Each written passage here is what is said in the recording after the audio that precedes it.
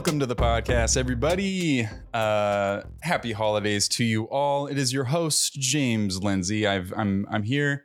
I'm here to talk about a holiday movie today because it's the time of the season. Not your ordinary holiday movie, but that's okay because we're gonna come with the jolly. And you know, you think we just started this podcast because we're jolly? No. We're excellent podcasters, as a matter of fact, and we also happen to be trained in martial arts and gunplay. If you're curious, you think it's just because we're jolly? No. Anyways, I digress. I got two lovely gentlemen joining me today, but first I will be introducing my co-host. The great Brandini is here today in the Polarized Kingdom. How are you today, Brandon? How are you? You doing some dances? I'm feeling it. I'm fucking ready to talk about this movie. The holiday season, we're kicking it off. We didn't kick it off, at the beginning of the month. We're kicking it off now, and I'm excited to be kicking it off because we're also going to have a string of movies that aren't your typical holiday movies. I'm doing good. I'm doing good, all things considered. Are you a big holiday movie guy? You like Christmas movies? We did our whole scary movie month, and now we're getting into holiday movies. Scary movies weren't our forte necessarily, but this is something that, I don't know, I'm curious, how are you on the old holiday movie side of things? I actually am pretty big on the holiday movie stuff. The Christmas movies specifically. Like, again, we've talked about being a couple of SoCal surfer dudes, and we don't really get seasons here. So a lot of these movies are kind of a gateway into things that we, are really great stereotypes of what is kind of the look, what is kind of happening during the holiday season. So movies have always been a great way to transport into, people, have to deal with a lot of snow, or, there's small towns, Christmas trees, which we had some of that for sure. But yeah, all of that just gets me in the mood of it. I do really enjoy Christmas. I love my family a lot. I love seeing them, and I don't know. When you're together with the family, you're gonna throw on a movie, especially after dinner or something like that. Like, I have very fond memories myself of holiday Christmas movie watching with my family. I remember going to see The Grinch when it came out, the Jim Carrey Grinch when it came out on Thanksgiving of that year in theaters, and I still remember that. And there's certain ones that every family has a really fond connection to, even if they're not everyone's favorites or something like that. Families will have a tradition or form attachments over some funny things, which I enjoy. For my family, it was the Jim Carrey Grinch or the Tim Allen the Santa Claus. I was going to say Tim Allen the Santa Claus for me as well, for sure. Yeah. Big one for my family, because the dads would be chuckling the whole time too. They love Tim Allen. Dads love Tim Allen. And it's always fun. There's a ton of Christmas movies too that are similar to the Santa Claus. Is it or just Santa Claus? Whatever. The Santa Claus, because it's the clause. Oh, it's the clause, contract. Right? Yeah. The contract, yes. Oh, which dads love contracts as well. Let's be real. Of course. That's another thing. But yeah, there's a ton of Christmas movies where dads are seen as a joke because they're just they can get so into it. They force their family to do to get into the holiday spirit in which way or another, which isn't really my dad, but I think my dad really enjoyed just grown men acting silly, which is probably where I got my kind of overall just how I carry myself. You're a big silly grown man now. Look what happened. Happened to us, Brandon. We watched Jim Carrey movies all during our childhood, and now we're grown up big silly men. But yes, we cannot go any further without introducing our guests, and I'll leave that privilege to you, Brandon. Please, if you please introduce our guest. I would love to. Yeah. So we got a special guest today, a great friend of mine, a great friend of the pod now, um, Mr. Dave Meyers. Hey, how's it going? It's going good. Honored to be here. Very excited to talk about this movie. Based on, I was a potential guest for last week's, and based off of the movie choice, both things that I've wanted to watch. Yeah. I'm much more excited to talk about this movie than I think I would have. Wildly different conversations. Wildly different. Yes. And just to that, like, that's why I felt that both of these movies fit, because they're like, me and James had already talked about this movie to a degree, but I just knew that even though scheduling wise you couldn't make Knock Down the House, that this movie would fit into something that you would be into and that would be fun to discuss with you. Because I don't know, like, and I was talking off pod, but I'll say it now, is like, in the beginning of the pandemic, me and Dave started a weekly. I can't remember. Yeah. Oh, right? Yeah. Mm-hmm. Yeah. It was weekly. It was a weekly Zoom get together, and which, like, kind of was the predecessor. Really, just kind of got me like buying the, certain equipment and just kind of really, getting into the fact that I can get together with my friends. We can connect on things that we typically talk about. And so we had been meeting on Zoom at the beginning of the pandemic, which is, we're still fucking in it. One thing I would say is like, it's December 2021. We're still dealing with this pandemic bullshit. This podcast is a part of a different stage of that same pandemic as the beginning. This is the beginning of this podcast, but were you referring to the you guys would just have discussions? I know I was able to join you guys on some discussions of movies. Sure. Those being the 100% varietal on Rotten Tomatoes. Yes, that's what it was about. 100%. The top rated movies on Netflix, and it was just a list that Dave, I think you found, and we were just like, so all of these movies we should cover, because some movies. Top 25. I don't remember. Right. It was. I think it was based off of what we watched. I'm guessing it was critic based.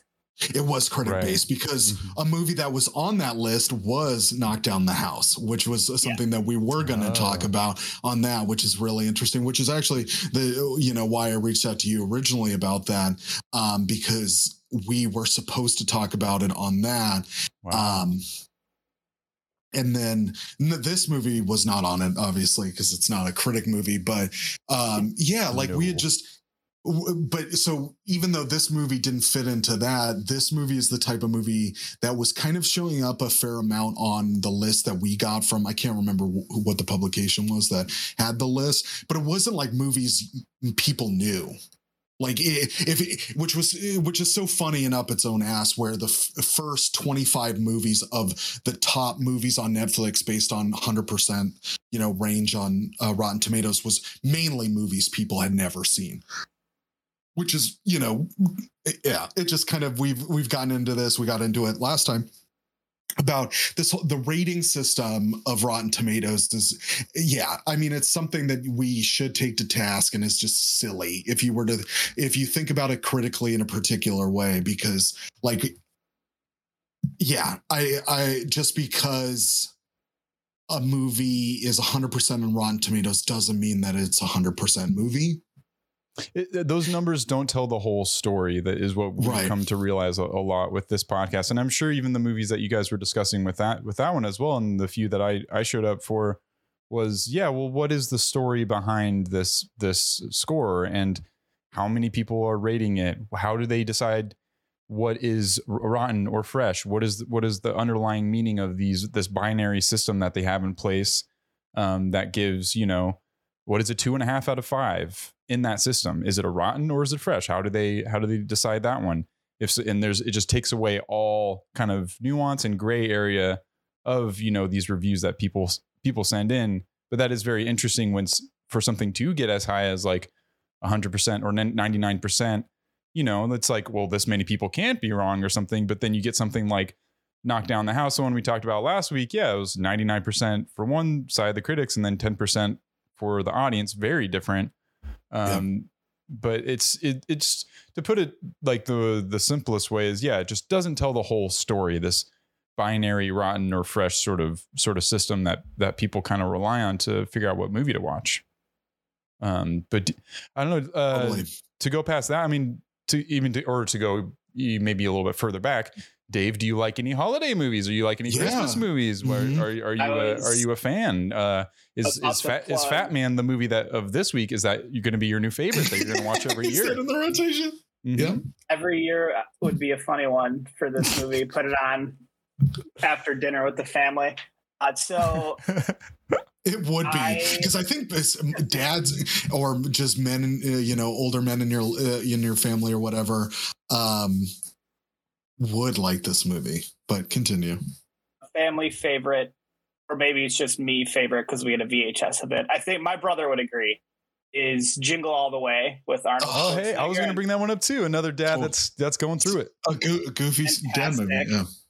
You Can't Beat Christmas Vacation. Yeah, another goofy dad movie. Yep. Home Alone. Home Alone's great.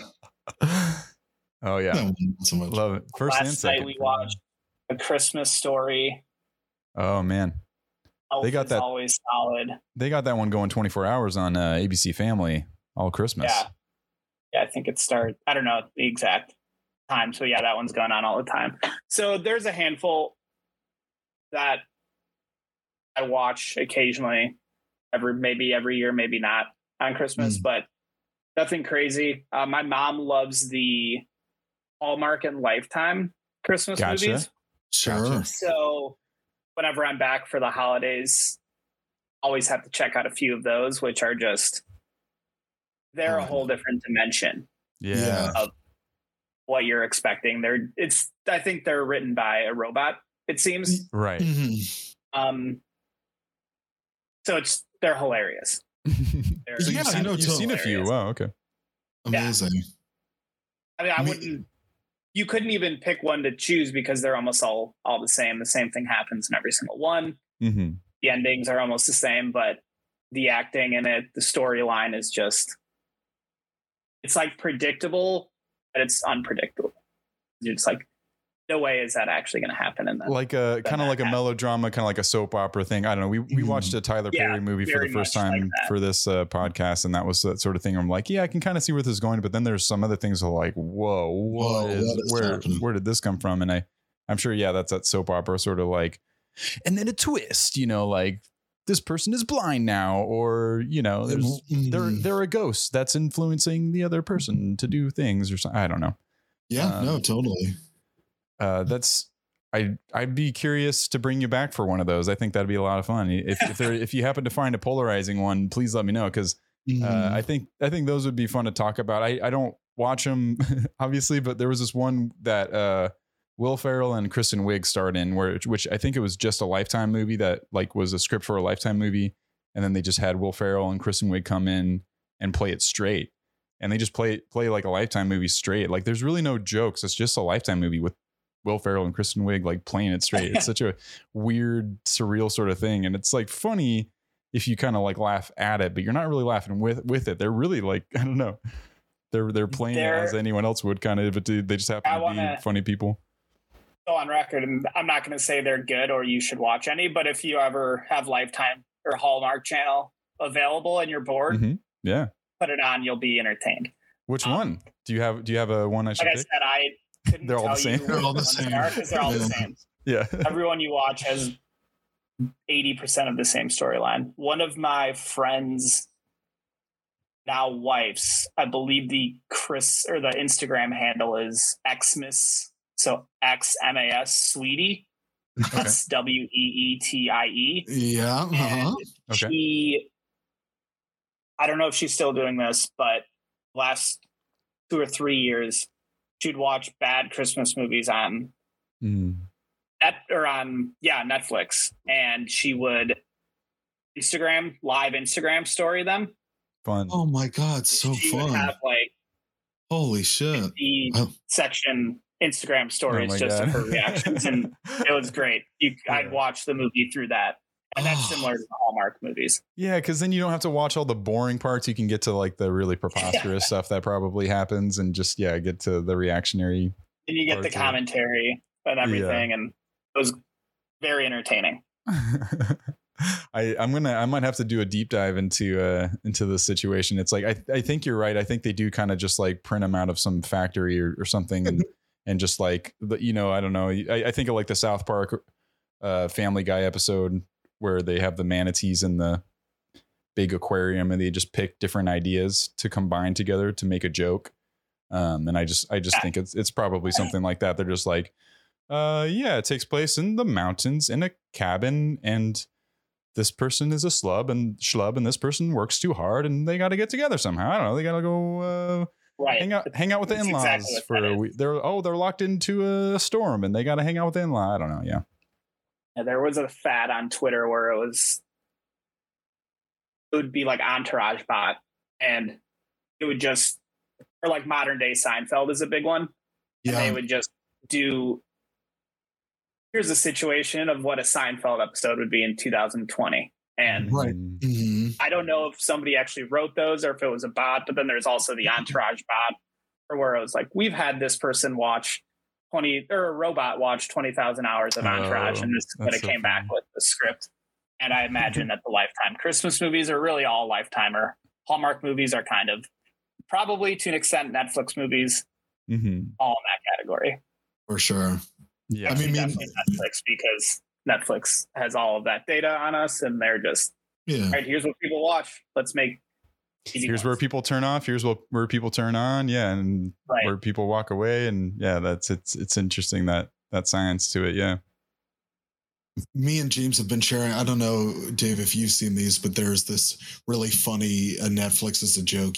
Like part of that YouTube channel, AI writes Christmas movies or holiday movies or love movies and things like that. And that's really kind of what we're talking about now, is that when you take all of these consistent ideas, but they're like, if you just like compound them and you just put them in a very like straightforward way, it just ends up being like, oh yeah, here is this formula, and then they just show you the formula because it's a robot seemingly making it, and it's funny to laugh at how, they're all the fucking same. Like it's the same shit over and over again. But these, but it's also kind of why I think, why it's so funny is that we all know that this is true, and to just see it be presented in such a straightforward way. It's hilarious, which is like this movie. Because I think there is a way to view this movie where it is so straightforward that it is a dark comedy. It is a joke, it doesn't have jokes in it because everything is presented as serious as it would be taken in that situation. But ultimately, this movie is about Santa Claus. And now, I think something that I would like to get into and definitely save it for further down the road, but was it effective in creating a joke out of that? Or was it too serious? Or was it too straightforward that then you're like, well, oh, okay. Well, this might not even be fun. I don't know. It kind of maybe takes you to consider it a different way and do a little bit more legwork in order to get there. And that's where the disconnect and divide is. I mean, you started that conversation talking about, AI making movies or just like things being copy and paste sort of. And then there's those types of movies. And then there's movies like, we're going to subvert that and we're going to do something different. And like, that's what this movie is. But that's the extent that they got with the idea and there's not really like a cohesive, lined out story that they are subverting or doing a parody of necessarily. They just have these characters, that being Santa Claus and Mrs. Claus, that's all they have. And they have his attributes of like reindeer, sled, cookies, elves. And they have all these things, but they don't have a story that they're subverting. It's just these ideas that they are. So they're like, okay, so we're going to take all these things that are notoriously happy and jolly and associated with Christmas time, and we're just going to subvert them and make them dark. But there's no, one of my favorite movies, there's no prestige to this. There's just like, there's no through line. There's no punchline to a lot of these jokes in my mind. And you're just left with these disparate ideas all kind of mixed together of just simply like, honestly, I picture the writer's room being like, what if Santa was dark and gritty? Like, what if Santa had a gun battle with like this guy? What if a kid put a hit out on Santa Claus because he got given coal? And that's as far as they thought with the idea. And then everything that you watch in the movie just seems to support this very like threadbare, like not fully there idea. And to the point where they forgot to fucking put jokes in it. They forgot to fucking make it funny. At least in my mind, it's not a funny movie. This is not funny, and it's not effective. And it's what it's trying to do, which is be dark and gritty and satisfying that way. And then this is just my whole big thing on it. And then it's so disparate is that you have three characters. Who's the main character in this movie? Who's the main character? It's not the child, because he disappears the whole fucking middle part of the movie. The child disappears. The one who you start the movie with is like, oh, here's this child, and this is what the movie's going to be about, is like his whole arc and him trying to deal with like his relationship with Santa Claus or whatever. And it's like, oh, and then we're going to jump off to Santa Claus, actual fucking Santa Claus, Mel Gibson. Then we're going to jump around to Walton Goggins, who has his own backstory. But it never settles on anything until Santa Claus at the end. It kind of just is like, oh, it is about Fat Man. It's about the Fat Man. But who gives a? I couldn't care less about any of the people in this movie.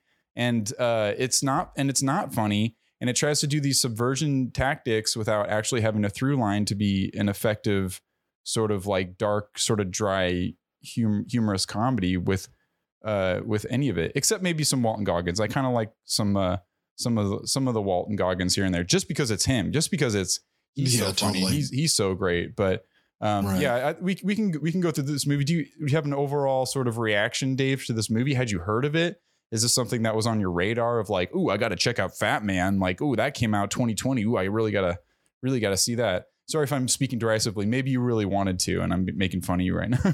No, like, actually, no, I did really want to see Fat Man, and I love this movie. Your reaction to it, and I'm gonna love to talk about it more based on that. So, I remember when the rollout of this movie on Twitter came out. I'm a Twitter person, so gotcha. Twitter is great for your all spectrum reaction. And with my follows, I give people, I don't follow any like big critics, but I follow people that are critical. I follow people that are just there for having a good time. And you'll get news in real time as well. Like you'll find things out as they happen. Yeah. So people were excited for it. Everyone loved the idea of it. I remember seeing the trailer and I was like, this is a great idea. I don't know if that means I'm going to love it, but I appreciate the stance they're taking on this. Mm-hmm. Everyone was mad about Mel Gibson getting Santa, because I think it was a lot of stuff when he was getting absolutely lawsuits for assault or whatever. Mm-hmm. He's a polarizing figure. Yes. I think he's got a laundry list of stuff, but Twitter loves Walton Goggins, or maybe that's just some of the people I follow. So people were psyched. Oh, I love Walton Goggins. I mean, I even wrote a note of that. I was like, I'm Walter, I believe it's. I think you said it correctly. Walton Goggins. Mm-hmm. Yep. Sorry, I thought it was Walter for a second. Okay, yeah. I said Walter. But yeah, I don't know too much of his stuff, but I know people love him. Is just delivery. He seems to go all in for everything he does, and that's great. Yeah, he was all in on this for sure. Oh my god! Then the critic, I remember it getting bad critical reviews, and that was kind of the end of it. I never went around to watching it again, being interested in it, and then Brandon sent me, all right, we're doing Fat Man this week, and I was like, I think I remember this one. And I looked it up. I'm like, hell yeah. I am 100%. I'm glad I have a reason to watch this movie now, because I don't know if it would have ever popped back up on my radar.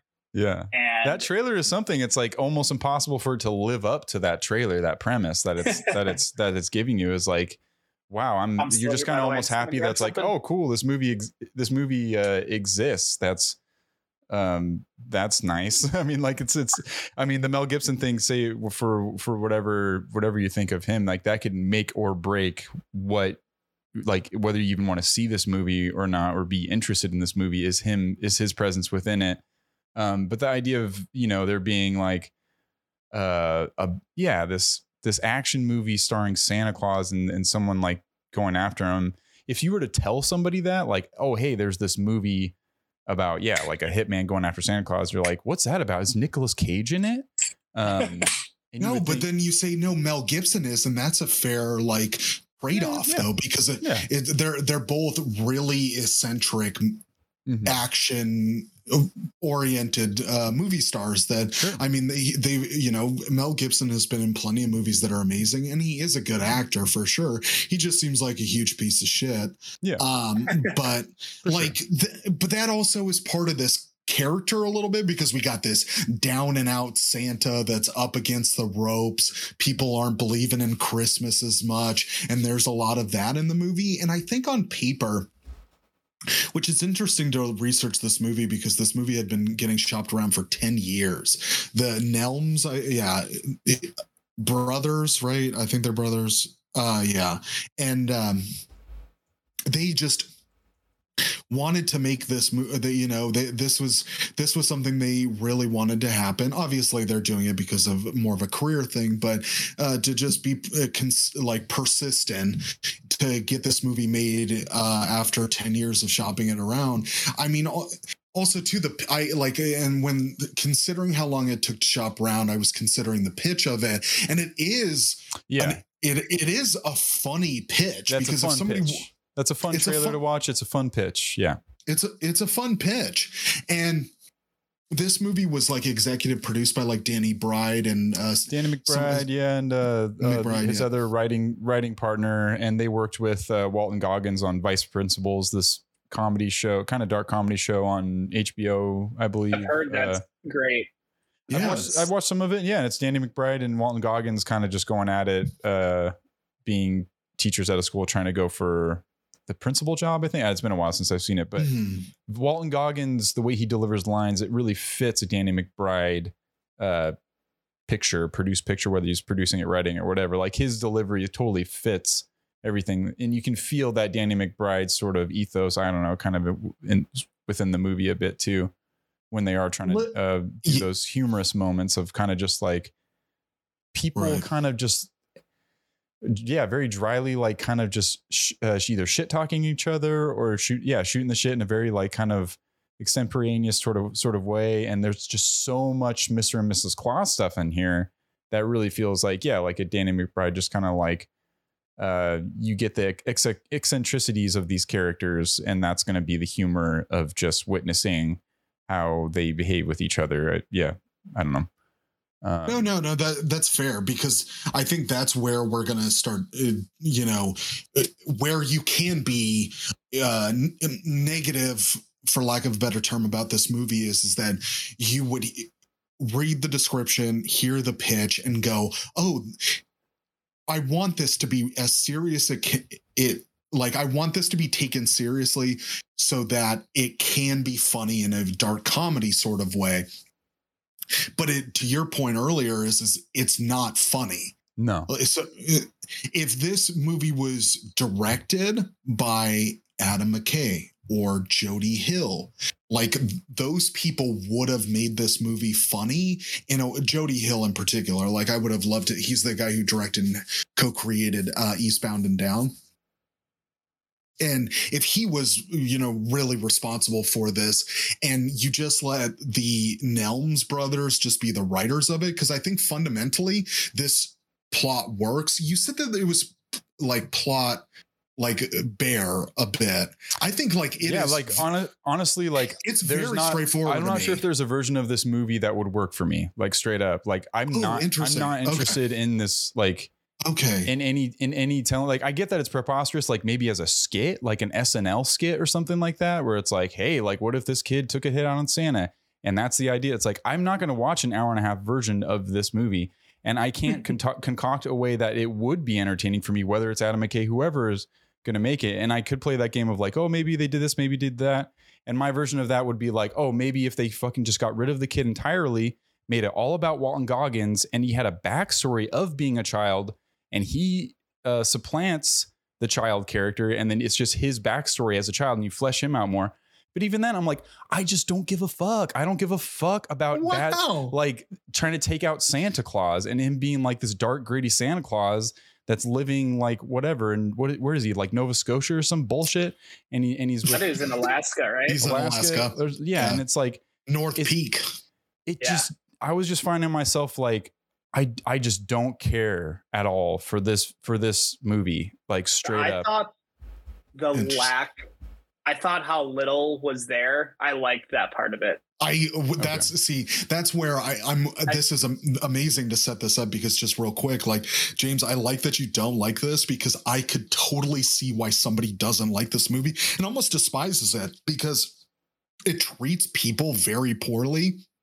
It's not funny. It presents on paper really, in my mind, funny situations. Obviously, we'll argue about it, but yeah, like if you don't get that, it forces you to do the legwork, which it's understandable that you don't want to. So then when you're presented for what it is, you're like, yeah, I don't fucking like this. Like, why would I like this? It's a bunch of people being shitty to each other, and there's no, like, what's the conclusion? Okay, so Santa, who's kind of a piece of shit, like, just tells the piece of shit not to be a piece of shit. Like, that's the end of it. It's a tonal mess. And you see, you see Santa Claus being heartfelt with his wife, and then you see him being like cynical and being an alcoholic because the world's gone to shit and he's pissed about it.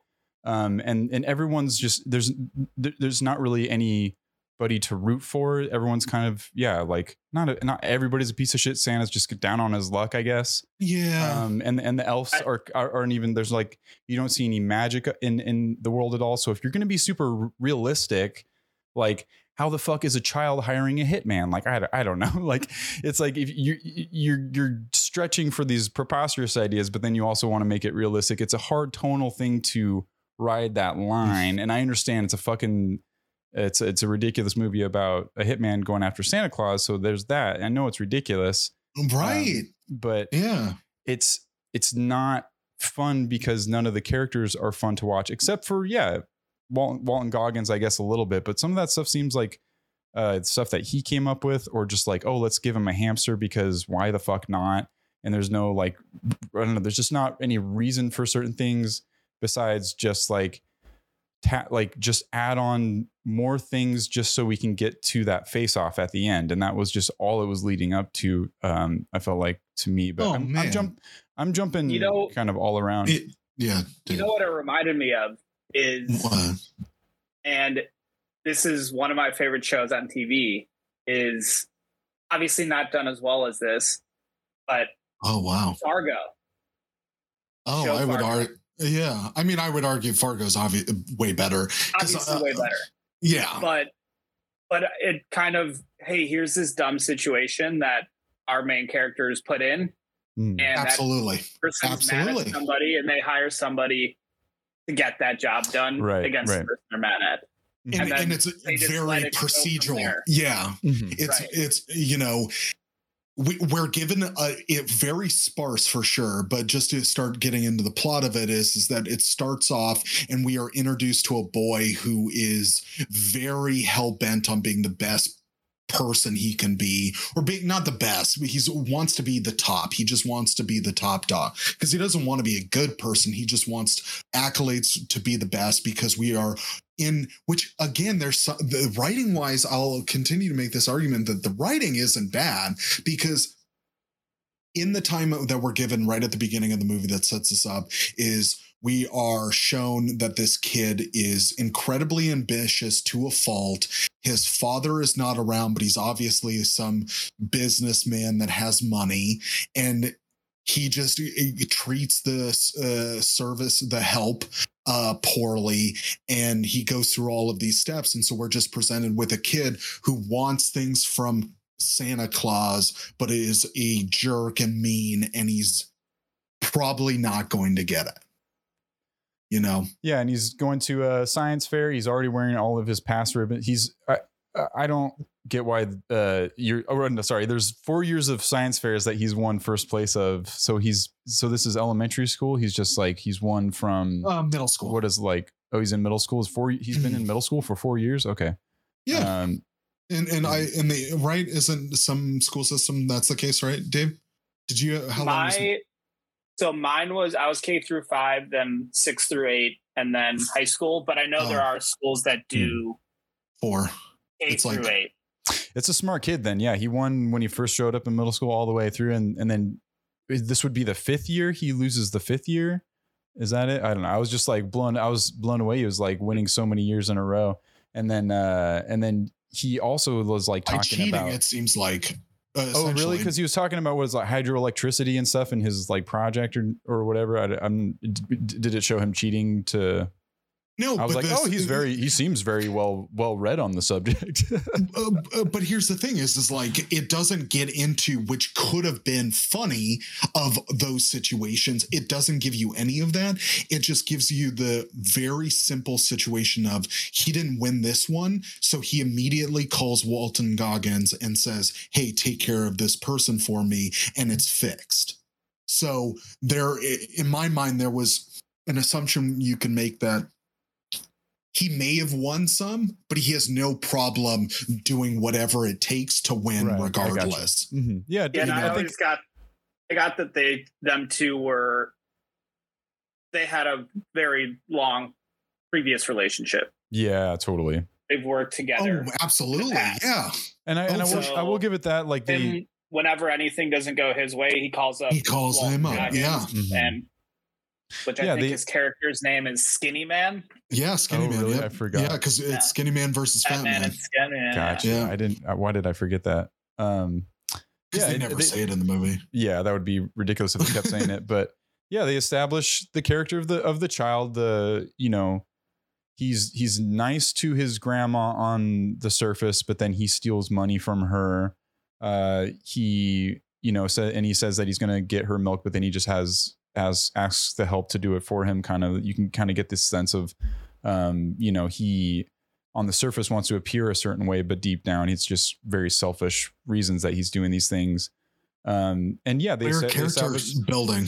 Yeah, they established that, and they established this connection with Walton Goggins, and the introduction of Walton Goggins is he fucking offs 2 people is the introduction to his character who are sleeping. People are sleeping, and he just offs them. And then he's just like a cold-hearted killer, or is the other and then the other introduction is him like interviewing this guy about getting a bat that was made by Santa Claus. Yes, and he's got this whole. If we can just talk about Walton Goggins' character for a second. Yeah. We're going to talk about it almost the whole time, but yeah. I mean, yeah. Let's start So I mean, yeah, like him in his little lab or whatever, or is like very like he's almost got like OCD because everything's so clean. And well kept and everything. Mm-hmm. But he's been spurned by Santa Claus for some reason in your mind, as you're seeing in the audience, because he is interviewing this guy about a bat, and his bat work in that scene, I don't know if you guys noticed, but he's like amazing. He's like flipping around, he's like pushing it down, he's rolling it back this way, and which is funny. He's great. It's not physical actor that looks like he's coming up with a lot of that, and they gave him room to do whatever the fuck he wanted, which is like, yeah, let Walton Goggins run. And and then you can tell he's got something with Santa Claus. He buys the bat off this guy and puts it with all these other items that Santa Claus made, and looks like he has his collection and he has this thing for Santa Claus. So you got the kid and you got Walton Goggins. The kid calls Walton Goggins to take out or to do something with the girl who beat him in the science fair, and and he says he will. He says he will do that, and then I don't know. Am I running through too much? You get to the part where like no, you're right. Yeah, the kid's holding a car battery to this poor oh my girl's God. face. See, that's see again. like such a crazy situation. That's crazy. Where he and the kid is playing it straight as hell. The kid is a great actor. Kid is a great actor. Yeah, just coming in talking about how levels of voltage are going to get you, like elicit this kind of thing. He's like Ray Liotta, man. It's crazy. He's a little baby Ray Liotta. Totally done this before, which is why even though it hasn't been explicit in the movie, but the writing gives you enough where he feels comfortable doing this, of like interrogating somebody. Walton Goggins is also like standing in the back, just letting the kid, do his thing, and kidnap a child and brought her, and he's like torturing a child. It's like, man, Walton Goggins is some kind of guy to be doing this right now. Oh my God. Well, and it's not like the movie also, every chance it gets, paints him as Walton Goggins as a terrible person. Yeah. But he's a very weird person. Yeah. Very weird. But and it's what's always so, and I think you could really take this to the, like, against the movie to the negative is, and then Walton Goggins will like murder somebody and murder multiple people and just treat people terribly. And man, and then that doesn't feel good. That's not funny. Like to just see him just, there's a parent sleeping in a bed and he just comes in and he kills them, then has just a casual phone conversation because he is this stone cold killer and that kind of stuff. Yeah. Not funny. Yeah, I don't think that stuff was. I don't know, that didn't do anything for me. And there was just, it seemed kind of like, yeah, I think some people would respond well of like, oh, we get to watch. I don't like Christmas movies. We don't like holiday movies. Oh, we can watch this one that's like action packed and it's like it's still got Santa Claus in it and everything. But it's funny that it does take place like after Christmas. This whole movie takes place like immediately after Christmas. It's not even like the beginning is like right before Christmas and then most of the rest of the movie is just kind of like after Christmas and feeling like the effects of it. But what did you think of Skinny Man, Dave? Did you enjoy Walton Goggins' character? Yeah, I thought he was great. I agree where the unnecessary killing of stuff in the beginning was a bit much. Right. I kind of wanted that part to be left for the showdown that you knew was going to happen the whole movie. Of course, yeah, because that's where you could get brutal. The picture of him of being like, I don't know if reckless isn't the word. No, but he's very calculated. Right, but he just doesn't. Oh, he's care. Reckless too. I think. He's doing whatever he has to do to get to his mission. I mean, he's doing like psychopathic, but also yeah. Mm-hmm. But I agree with right off the bat, you get that he's just this weirdo.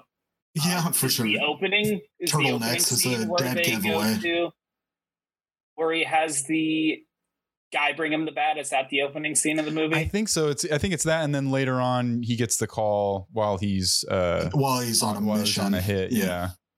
Then right off the bat you get Made in Santa's Workshop, and I think. And then you see him lock it in with a whole thing of other things. And you're like, okay, this guy has some type of weird thing for these types of toys that have these tags on them. I don't know if that's the right word, but they're made by Santa. Yeah, for sure. Made in Santa's Workshop. Santa is a real thing in this world. Santa is just a real thing in this world, and everybody accepts it. I love about this.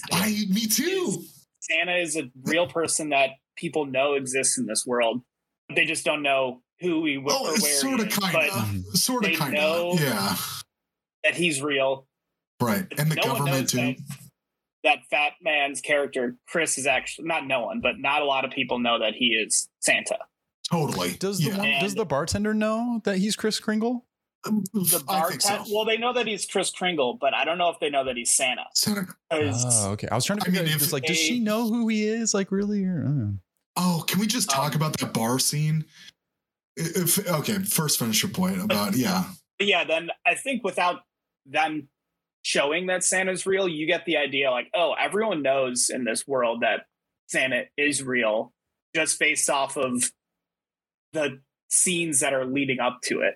Totally, because there's which I think was a fun twist on it. I even think in like kids movies that people don't know Santa's real. So I thought it was funny that right off the bat, they're like, Santa's real.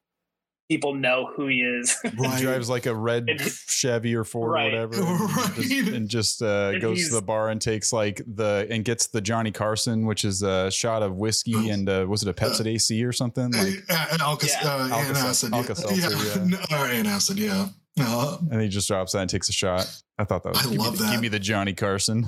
Yeah, I love that. I was obsessed with it. I had to research. I was like, is that a real thing?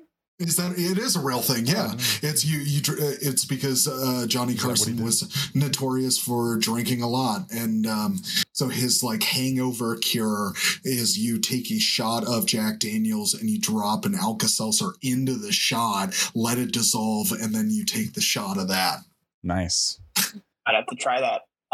That Johnny Carson. Awful. I hate Jack Daniels.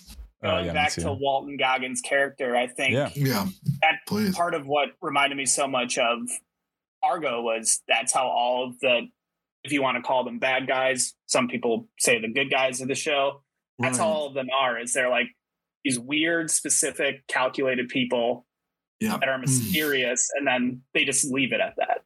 And then the show takes off from there, and you just learn little bits and pieces about them as it goes on. And I thought they did a good job of that. Where you're like, I don't need to know more than this guy. I completely agree. I understand you don't need to, but I guess my frustration was just the lack of focus and the tonal issues and everything. But the comparison to Fargo, I think I think that's a really fun, interesting comparison to explore in my mind too. Not seeing any of the TV shows, but just the movie, and thinking of Walton Goggins, as like Steve Buscemi, or I forget the other guy. Oh, for sure. In the movie, and it's like you don't need to know the psychology of a weirdo. They're not going to make any fucking sense. They're just going to do weird fucking things, and be a little reckless, be calculated with certain things, but also one weird little part of them or something, like the hamster for him or something like that. Or in Fargo, the one guy they get in a fight about the TV volume or some shit like that. Right. You don't need, I was trying to find a way to reconcile these things in my head of like the three main pieces of Fat Man, the kid, and Walton Goggins. And that portion in the middle with the kid. And then he just like calls up. He's like, so what's going on with the Fat Man thing? And he just kind of shows up like near the end again. Yeah. I'll stop after we can. I'll say one last thing. One thing I think they do good as well is that they show that those three characters in the grand scheme of things don't really matter in this world. Yeah. Right. The kid thinks he's going to win, but truthfully, his dad doesn't give a shit about him. He loses the science fair. Walton Goggins is just this loner. Yeah. And then Santa can't even get more money from the government, who has a contract with him to deliver toys to the world. He can't even get more money because they're like, sorry, you're not making as many toys as you have in years past. So if you want to stay in this house, you need to do other work for us. And the reason that was like, if any of these three people die in this world, it truthfully doesn't matter because people don't care about them. I'm so obsessed with that idea that Santa Claus is a contractor. So there's like because my understanding is like toy manufacturers are going to make toys, but Santa Claus makes a percentage of toys depending on like what kids want. So he's this like contractor essentially. Well, how many are naughty or nice as well? And there's been extra amount of naughty children this year. So by the volume of toys that he's been producing, he gets a lesser contract to show for the lesser amount of toys and things that he's making. And that whole concept to me, I don't know. I was just like, really? So like now, of all time, is like when children are the worst than they've ever been in history. Like how long has Santa Claus been around? And he's just like no, the kids today are way worse than they were. Like, no, but he also like it's very uneven, which is what you're talking about. The criticism of the movie, which is totally fair, is that Santa also says that there is like this underlying level of optimism about like, I've been through this cyclical nature of like, we get to a point where kids don't give a shit, then it like comes back around. But he's talking about canceling Christmas. He's like, I might have to cancel Christmas because children are such pieces of shit these days. And it's like, oh, this is Santa. It's like, am I rooting for Fat Man? Am I rooting for Santa? And then I guess, yeah, I'm trying not to get too far ahead, but like, what changes his mind? Like, the end of the movie is him like, we're gonna make it better and and everything's gonna be okay now. Why? Because you killed a hitman that showed up on your door randomly that you didn't know about. I know that I'm getting too into this is a silly dumb like movie and everything, but it's like no, he didn't conquer that arc that that he was dealing with all at the beginning of the movie of thinking that the world was going to shit. Like he was like just drinking in the morning, having his Johnny Carsons, listening to the radio about kids throwing bowling balls in the freeway and setting their grandpa on fire or some shit. I don't know. And he's just like, yeah, it's officially the worst time of that humanity has ever experienced because I am a literal god and am immortal and I've seen all of human existence. And now in 2020 is when humanity has reached its brink and it is unsavable. And we need another arc-like situation where the gods need to flood this fucking planet. Oh man. But it was interesting. The interesting part of it was where he is kind of like a harbinger of like, he's just kind of like hoping the world gets better, but he can't change it. And I thought that was an interesting like exploration of Santa Claus as like a figure of like, oh, like he's just kind of he just judges, but he doesn't change. Like he doesn't make kids good or bad. He just like judges them accordingly, and then gets surplus from the government, from the U.S. military. There are multiple times in this movie that if the Fat Man says to his wife, or his wife says to him, because there is something about that relationship that I do really enjoy. I know it doesn't get like super into it. And that's a great point that you bring up is like what really changes his mind. But he mentions and she mentions multiple times, like, this is what we do. This is who we are. And so to that point, it's just like, yeah, regardless of where we are culturally with our, understanding of the spirit of Christmas, we're going to continue to just be this thing. And it ebbs and flows and we're going to get through it. And there's some of that. There's a lot of that energy in this as well. And also to see a moment where Santa Claus has to give an announcement to his workshop about his concession to his morals and his working with the government was like blowing my mind. I couldn't handle it because I just like had to take a step back and go like, what fucking movie am I watching right now? Like, what is this movie? Like, this is like a Steve Jobs, Aaron Sorkin-esque, where we just have to see a man just crumbling behind the force of economic pressures that he has to make unpleasant decisions that are going to affect health. It's like, is Seven gonna unionize? Do they have the elf union? Like, what's going on here?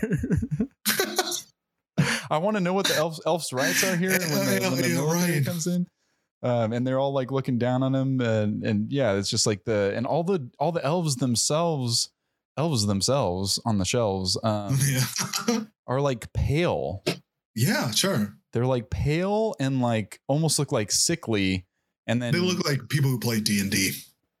Yeah, I guess they're just inside a warehouse eating like sugar and. I love that little bit. Yeah, where that was a pretty funny bit. That was pretty funny about like, oh, they just eat all the like sugar on sugar on sugar. But then the pin on that scene was just like, I don't know, whatever. It was like, what was the line? They're like, oh, is that what Santa eats too? And then damn it, I wanted to figure out. It's like It's such a weird thing. It's like jolliness is what he runs on, or something like that. But, sure. Oh, I think I took a note of that as well. I love that the cafeteria scene where they like are with like the prison trays and they're grabbing cinnamon rolls and candy and he's even got like a vial. Seven has like this vial of like candy that he just like pours into what it's like his hot sauce essentially that he just like dusts things in sugar and describes it like so we work on what is it? It's like almost 24 hours and then we take like a 15-minute Here, I got 20-minute nap every 8 hours. Okay. And then I got the line as well, like, oh, does Santa eat like this? And then the elf goes, it's the giving that keeps him young. Yes. And I put a bunch of Z's at the end of that. No. Oh, wow. That's part of the thing where I don't think Santa ever had to change his mind, because I thought I picked up on little nuggets throughout that were like, okay, this is Santa. And in the end, he's always going to be good. Like within that at the bar scene, he goes up to the guy that's going to cheat on his wife and just talks him out of it. And because he's like, I know all of this about you. You shouldn't be doing this. You shouldn't be doing this. Yeah. Like a what women want situation. Yeah. There's just always like the whole time I don't think he necessarily does anything bad. Santa the entire movie. I mean, he definitely gets. It's his worldview that it's just like, oh, this is very pessimistic. Like, he's a curmudgeon, but at the end of the day, he's going to do. I mean, what's right. Any because he's Santa. Right. It's fucking Santa. Yeah, and you see the relationship with him and Ruth, and there's a lot of scenes with them together, and that shows like his humanity, or I mean, he's a god, so whatever, but is like. He still has that vulnerability and empathetic side in him and everything. You also see Santa Claus post-coital in this movie. Santa likes to fuck. Santa likes to fuck. He was trying to get after her like the whole movie. He's just like he's like, come on, I know I'm sweaty, but like let's get. I wanna. Hop in that garden. There's snuggling. Like there's like after like his big day, like or his big night delivering all the presents, he comes back and he got like shot. He definitely comes. And then he's shot through the belly by like a deer hunting rifle or something. Like they're like trying to shoot the reindeer. Like people shoot people know Santa exists. It's like, hey, it's Santa. Let's shoot him. And that was the weird thing. Was like, oh, he's also like committing home invasion every.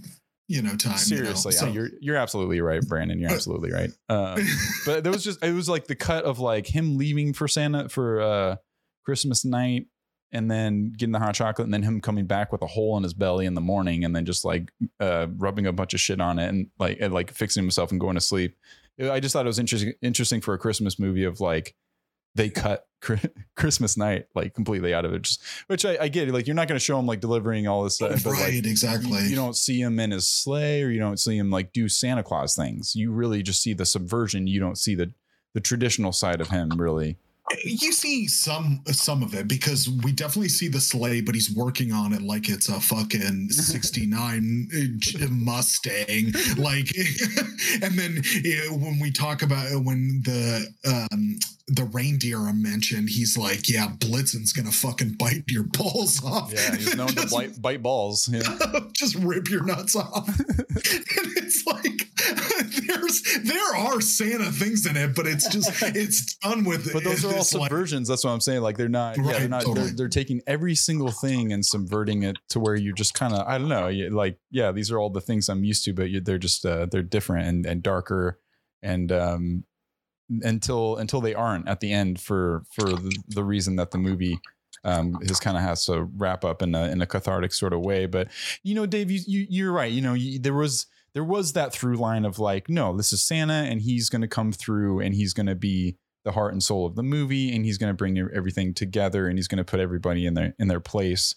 And even on the side you were talking about, like him confronting that guy at the bar, I think that's a really fun thing of like Santa just rolling around the world as like a normal looking dude of like, I know everything about you. I know you're a naughty person. And then you're like, even Walton Goggins and stuff. He's like, I thought you forgot about me. And he's just like, there's only so much I can do. And I thought that dynamic was, again, really interesting. But yeah, I like in like a What Women Wants. I know that's a very dated fucking movie, but in this, what kids want, and it's Santa just walking around and he's reading kids' minds about what toys they want and stuff like that. Oh, there's a Netflix Christmas movie, I think, that has that. Like, I guess every movie with Santa in it probably has it, but Christmas Chronicles. Oh, I've seen, strangely enough, the second one. I didn't see the first one, but it was like a family watch together. Kurt Russell, is that his? Mm-hmm. Yeah, Kurt Russell and Goldie Hawn together. They're Mr. and Mrs. Claus. It's great. I mean, that chemistry you can't beat. And he kind of has a few scenes in that one where the person he's talking to doesn't know he's Santa, but he just tells everything about them. Oh, like, see, that's fun. That's fun. Yeah. I like that a lot. That's great. Like an undercover boss sort of thing too, of like Santa going and checking out the elf situation, or maybe that's a different movie. No, it is, and all of that is a different movie because I mean I think that's your problem that you've said that with this movie is that like. So we get a scene where Santa knows everything about a person, and then he uses that knowledge to like manipulate them or to get them to like act accordingly or whatever. But it's dead serious. It is he is giving out the energy of he is going to like beat this person up essentially. Yeah. Mm-hmm. You know, he's I don't know, maybe even more than that. I don't know. Like because Mel Gibson is just gives that type of performance where you're like, well, this person could rip my head off. Like he just, it comes off with that level of intensity, and but it's not funny. So we're constantly, and it seems like you are met with, here's a situation where doing it very, very straightforward could benefit to the comedy of it, but this lacks zero comedy of it. So then do I really care? Or like, I mean, I want to keep trying to get at this well. I think that's kind of like that Danny McBride thing. Yeah, I don't know how to describe it, but I think he is kind of, and I'm not sure how much his fingerprints are on this movie, but they're spanking on more just the living within the world of this weird world where Santa exists, and you know, and these people are going to act strange, but there's those punchlines maybe I'm looking for aren't there because it's more just within the characterizations and the behavior and interactions of the people in more of a happenstance sort of way that's where they're expecting humor to come from. But I do think that it's tonally and strangely like more like darker than I thought it was maybe going to be, or I'm not really sure what I was going to expect. And also like pretty heartfelt. Like I like, and it was weird to have those things of, like a lot of like heartfelt scenes between him and his loving wife and them dealing with having to run this business and having to take care of their employees, the elves, and what they're going to do to make sure everyone can eat a shit ton of sugar at nighttime and take care of their little elf families. And so there can be another 7 generations of elf people. And you can have all the numbers that I wonder who has the highest number named of all the elf people, if it's like 39,552 or something like that. But yeah, like I don't know. And then you get the scene where the military comes in, and then the I don't know, it's like the lawyer, and then and the suits and stuff that are like, just presenting Santa with this information about. So Brandon, you just love that, dude. Just like we're gonna need like a 2-month like deal, and you just love seeing Santa in that environment of like. I was so obsessed with it, where just talking about like, oh my god, what got me like cackling laughing is there was an elf that was like, so what kind of toys are we making? We're making computers for missiles or whatever. And they just cut right at the end there. The editing is so weird in this. The same with like the jolliness is what makes him happy, and then cut to the next. Like it was such a weird cut to Walton Goggins. The editing and tonal shifts. Like I was gonna have an aneurysm or something. But I mean, it's like, and it also goes like through another thing I loved is it gets kind of laborious a little bit, where it shows like setting up guard posts and setting up like so you're gonna have a badge, you're gonna have to check in at these things, like all of these structural things that I know exist with military contracts, because I mean, especially nowadays with how much hacking is going on with a lot of like big government projects, like the government is, when they're involved in a project, they're going to come in and go, okay, so it has to have this level of security if we're going to do it, because we can't, we want to reduce any potential of like somebody coming here and fucking it up or whatever. And it like the movie shows you all of that, and it also kind of adds a little bit to the flavor of it, where I know it's skipping a little bit of ahead, but we can kind of get there too, is that when they're setting up the now compound that is Santa's workshop, there's it's so stupid. It's so dumb. But it's just like there's this soldier who is doing a poor job of nailing in a really bad job. But like a horrendous job. There's like 20 nails into this post. So essentially it's like a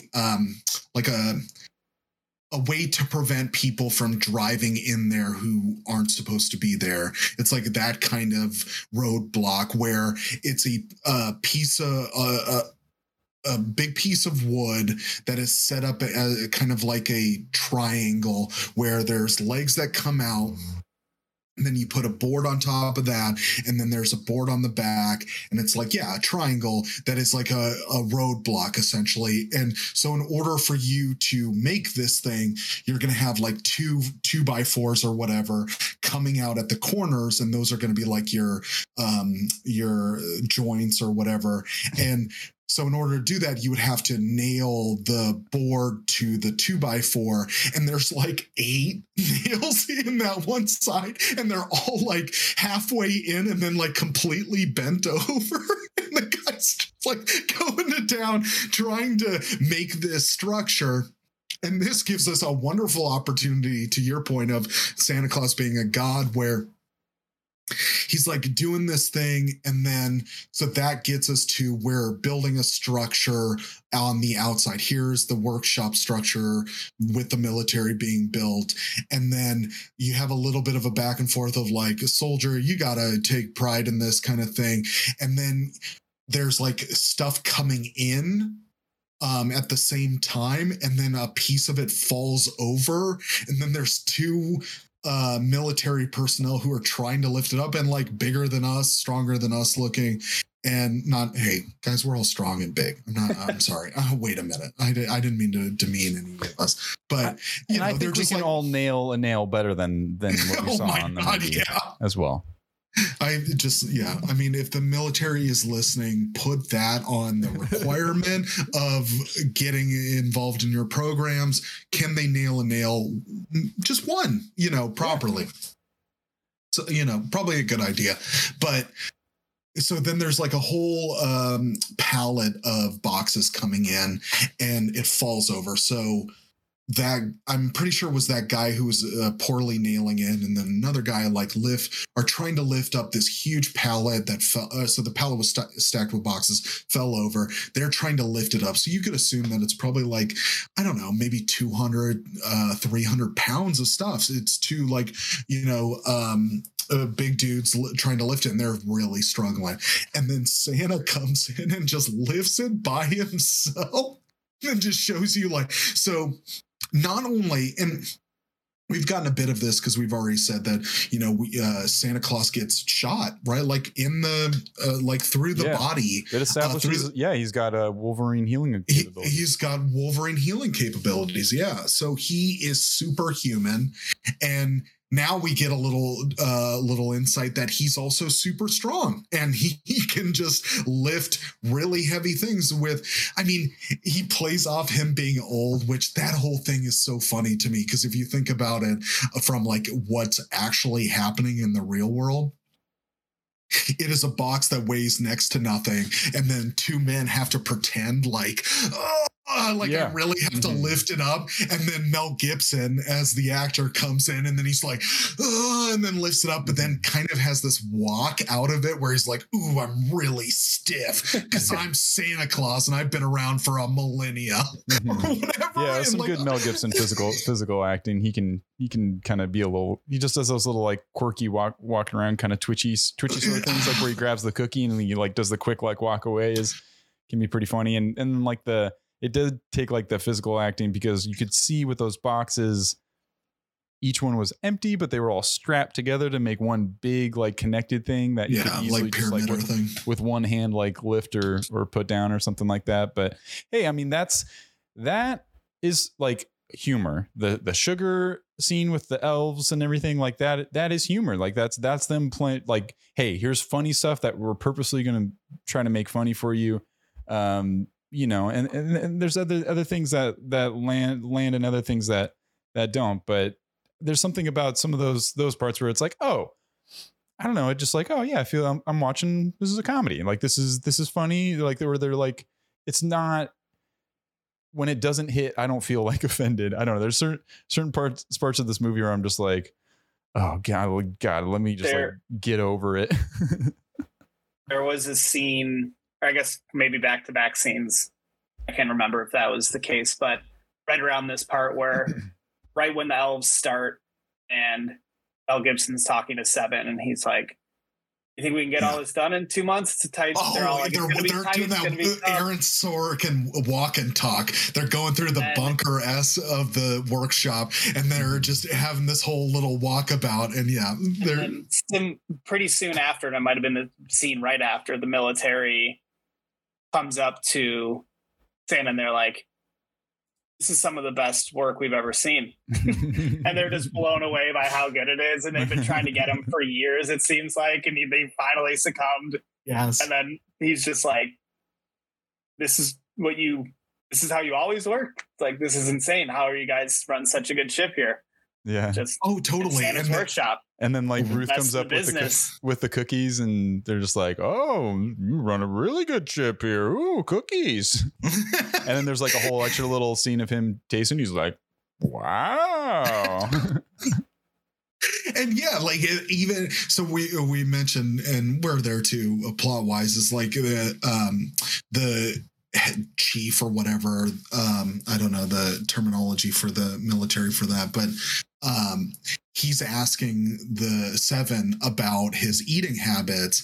And there's also the way that it is presented in the movie is you can also see the like kind of reverence of like, my God, you guys are such hard workers, and I'm a military man, and I really appreciate the fact that you guys are just working around the clock, and the movie gives you that, which I think is so interesting, because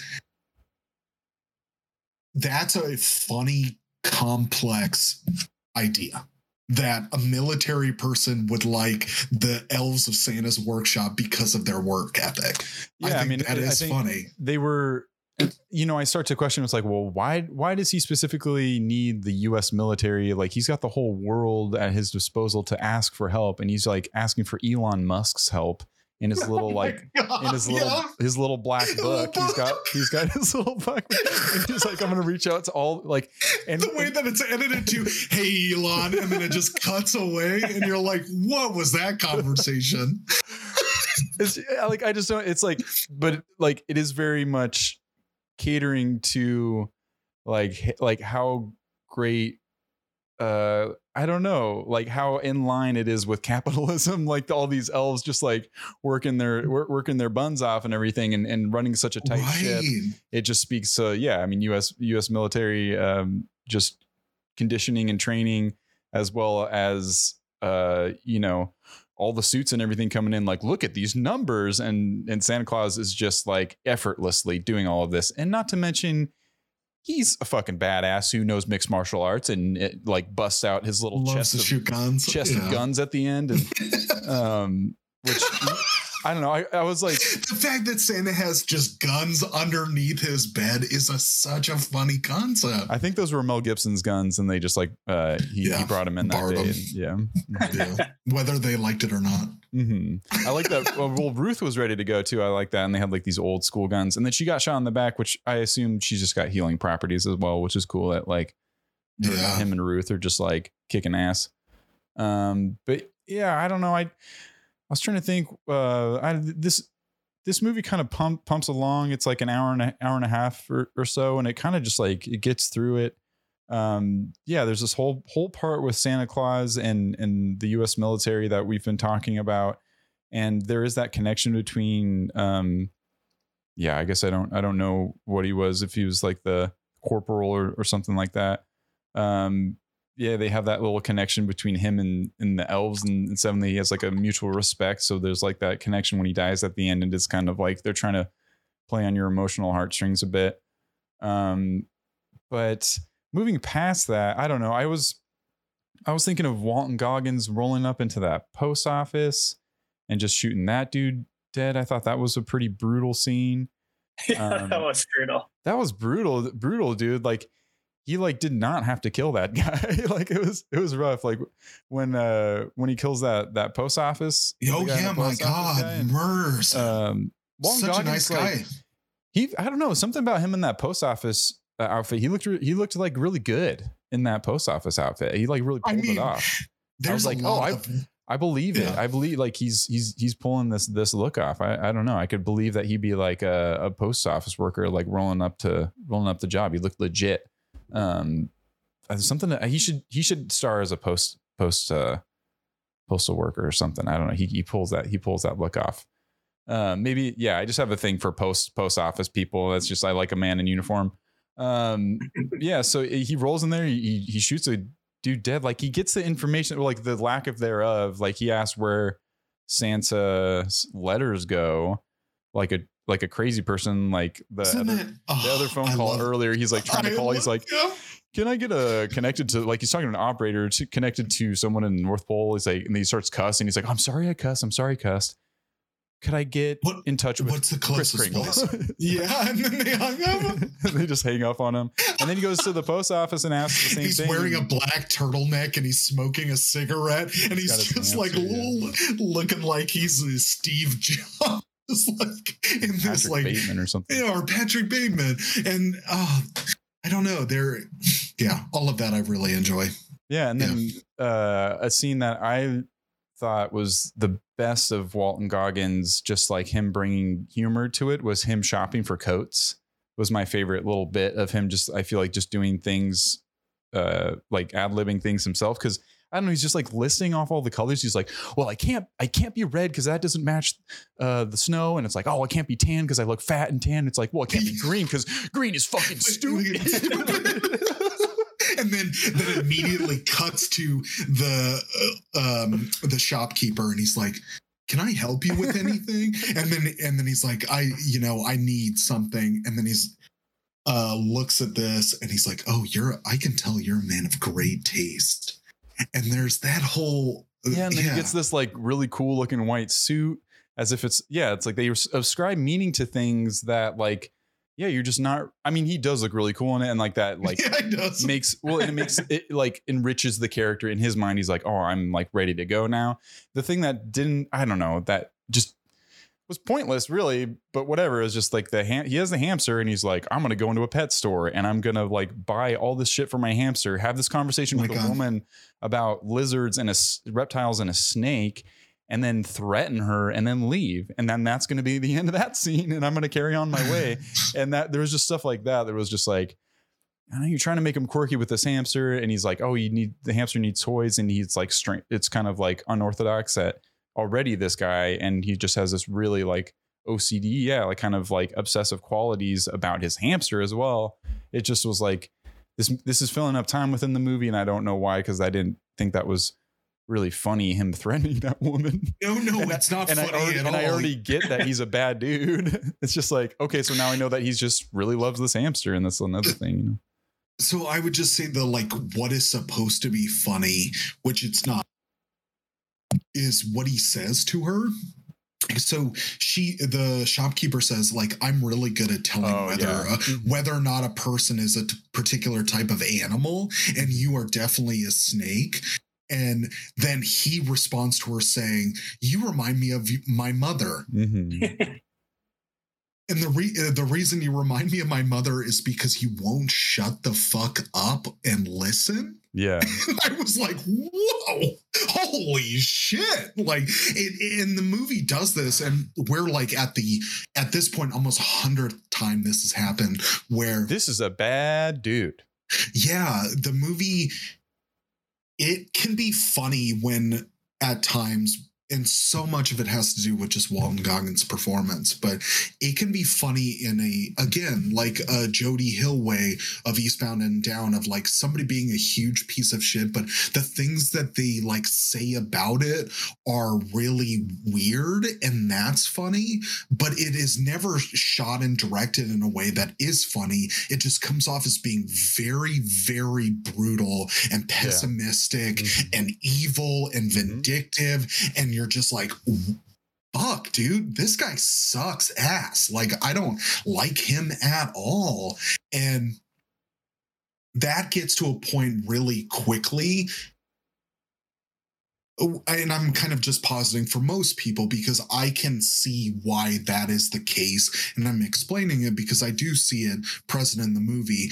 But if you do remove yourself from, like, it's almost ascribing tone, like, from you, because to your point, James, is that it is tonally a mess, and it is also not presenting dark things in a funny way. So it just is so like, oh, why would I care about this person? This person sucks ass. Like, I don't want to care about him. This person murders people. He treats people like shit. Like, how am I supposed to laugh about this? And then on top of that, you're really not shooting the movie in a way that is funny. That's why it now makes me appreciate like Adam McKay and Jody Hill, because if you were to present this, now gives like a dichotomous like presentation of a thing that I do genuinely find funny, when you take something incredibly serious, just like you mentioned with Will Ferrell and Kristen Wiig in a Lifetime movie. Like, there is a way to present something very how it should be, very straight down the road. And then it is really on the work of the director to actually make that funny. Yeah, because they're playing it straight. And I do appreciate how committed from the directing and the story and everything in its own way is like how committed they are to making it gritty and dark and everything. It does not speak to me, and it doesn't have the sort of encoded humor that you could derive from it on top of the already present brutalistic sort of nature to it. You as an audience member are left with him just like, yeah, like, I don't know who's like just laughing their ass off at like Walton Goggins being like, yeah, you remind me of my mom. You don't listen. You don't learn how to shut the fuck up. And everyone's like, oh, Walton Goggins. Oh, he's so funny. And like, then you see Santa just, getting it on, which is like, wow, I've never seen that movie. So that in a movie before, just like him. And it's just like, oh, so this is all heartfelt and romantic. It's like, there's more of the heartfelt romantic stuff between him and Mrs. Claus, which like isn't necessarily bad, but isn't belong in this movie. I don't know. And then you get a lot of the very dark stuff with like Walton Goggins, like over establishing how awful he is, when there is like a nice little mix of weird, funny stuff that he does as well. But it just went way harder into like the decrepit nature of his of who he is as a person, which serves the ending of like, when you do get that show off and Kris Kringle is like, oh, it's you, like you I know you've been naughty for a long time. You've only gotten that little car for me. And like, he already knows. And then like that almost serves well. It's like, you don't really need any sort of back and forth between them until that last scene, because Santa already knows who he is. And whatever with Skinny Man is just trying to fulfill this, deep seated need to correct all the terrible things that happened in his childhood and all that stuff, which I don't know. I feel like the payoff for him could have been a tad better in my mind, but also I agree with Fargo, like the Fargo idea. I wouldn't immediately draw that comparison, but I'm glad that you did, Dave, because it's like it isn't necessary. And my whole theory of combining him and the kid together was just a way to make it make sense in my mind, sort of. But yeah, I don't know. It's just because that scene with Santa and the kid at the end was just like, I don't know. I'm getting ahead of myself, but that didn't really hit either. And that was supposed to be the thing that made Santa like, oh, now things are better because I'm just going to admonish one child and the entire humanity will be better for it. But I'm getting way ahead of myself. I'm sorry. But there's not much left here to go. I was just thinking about all the stuff that Walton Goggins goes through on his like journey all the way to North Peak.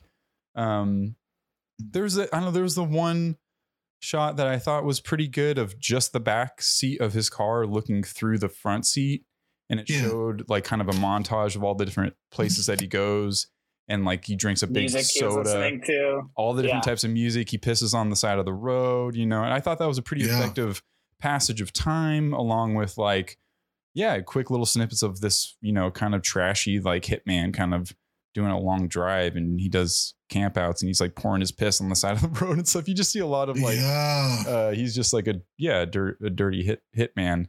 How him and the kid know each other. It's like, what is it? Who is that kid's dad? Maybe his dad is like Ray Liotta or something. And that's just his cousin. And he just does hits for him and he got his number or something. That, man, he's got a blood trail. He's killed a lot of people in this movie. But I'm ranting and raving again. If you guys care, we can just raving. What's the opposite of that? Railing. But I guess we'll just get to this final scene. Like there's a whole half hour I think I marked when the like everything's set up for Walton Goggins is there. He's gonna roll up to the compound to the North Peak, and there just so happens to be the U.S. military is there too. So you get like him rolling in and taking out a few guys on his way to Fat Man, which is kind of like, oh, that kind of like worked out, I guess, of like having like a very action scene. It's like, oh yeah, you got all these military dudes here. It's not just a showdown. Yeah. One quick thing. Please, I'm talking to right before this. There's the scene where the kid calls and wants, what does he say? I forget what he calls it.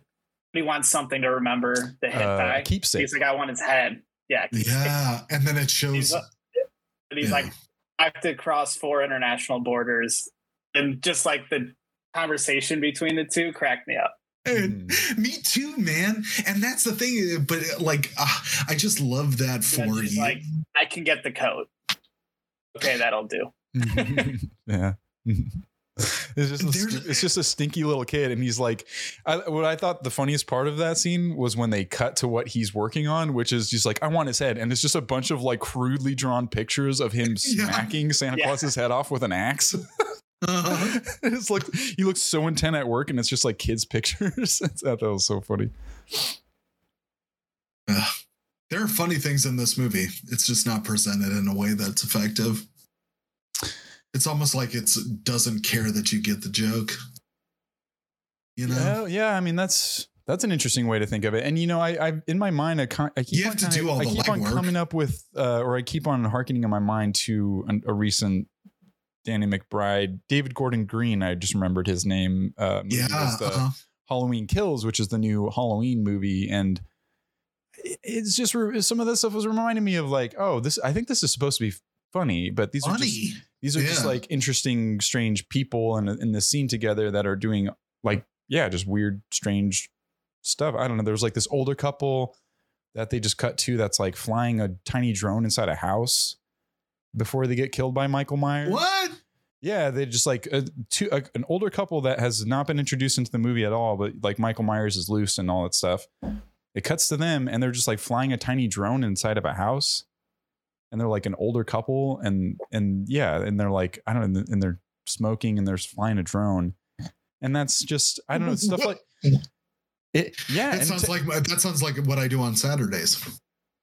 Exactly. Yeah. I mean, maybe Michael Myers will pay a visit to you as well, but who knows? But the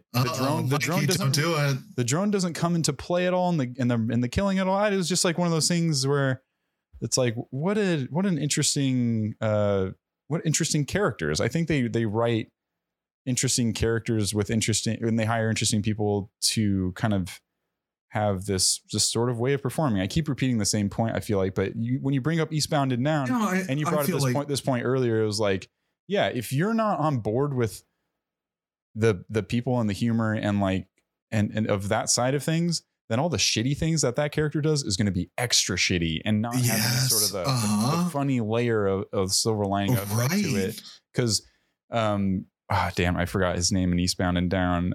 Kenny Powers is going to be like he's a truly irreprehensible, reprehensible sort of person, but he's hilarious too. But I remember watching that show and being kind of like, okay, I think I need to take a little break from Eastbound and Down, because he's such a drain on the people around him, and everyone that he comes in contact with, he just fucks everything up.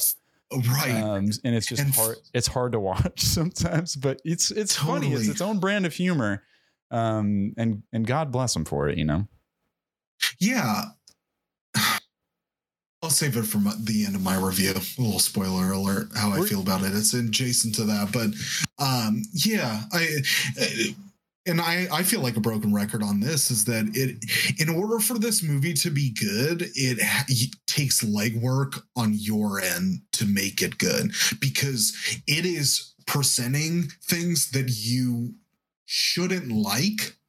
So in order to like them, it's kind of like an abusive relationship, which is interesting because it's starring Mel Gibson, and I think he knows fair, good and well about abusive relationships. But yeah, like what would be the redeeming quality too is if this was visually different as well. But it's so almost to like a Lifetime movie, if you will, where it prioritizes just everything being clear rather than it being interesting. Because I would say that,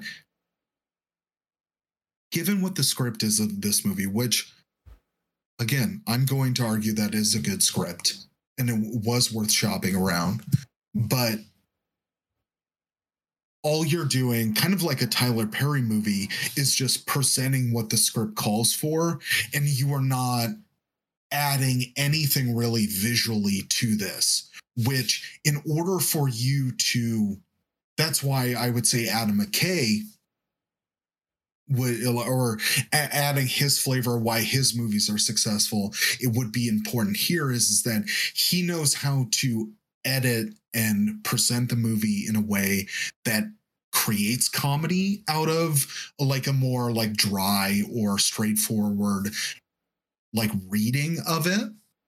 And this movie doesn't know how to do that. It doesn't have that level of expertise where you could edit this movie where the characters could say the same exact lines, but it was edited in a way that it was funny where it needed to be. Because I think Adam McKay, with especially some of his more recent work, like does drama. He doesn't always need to do funny. He can.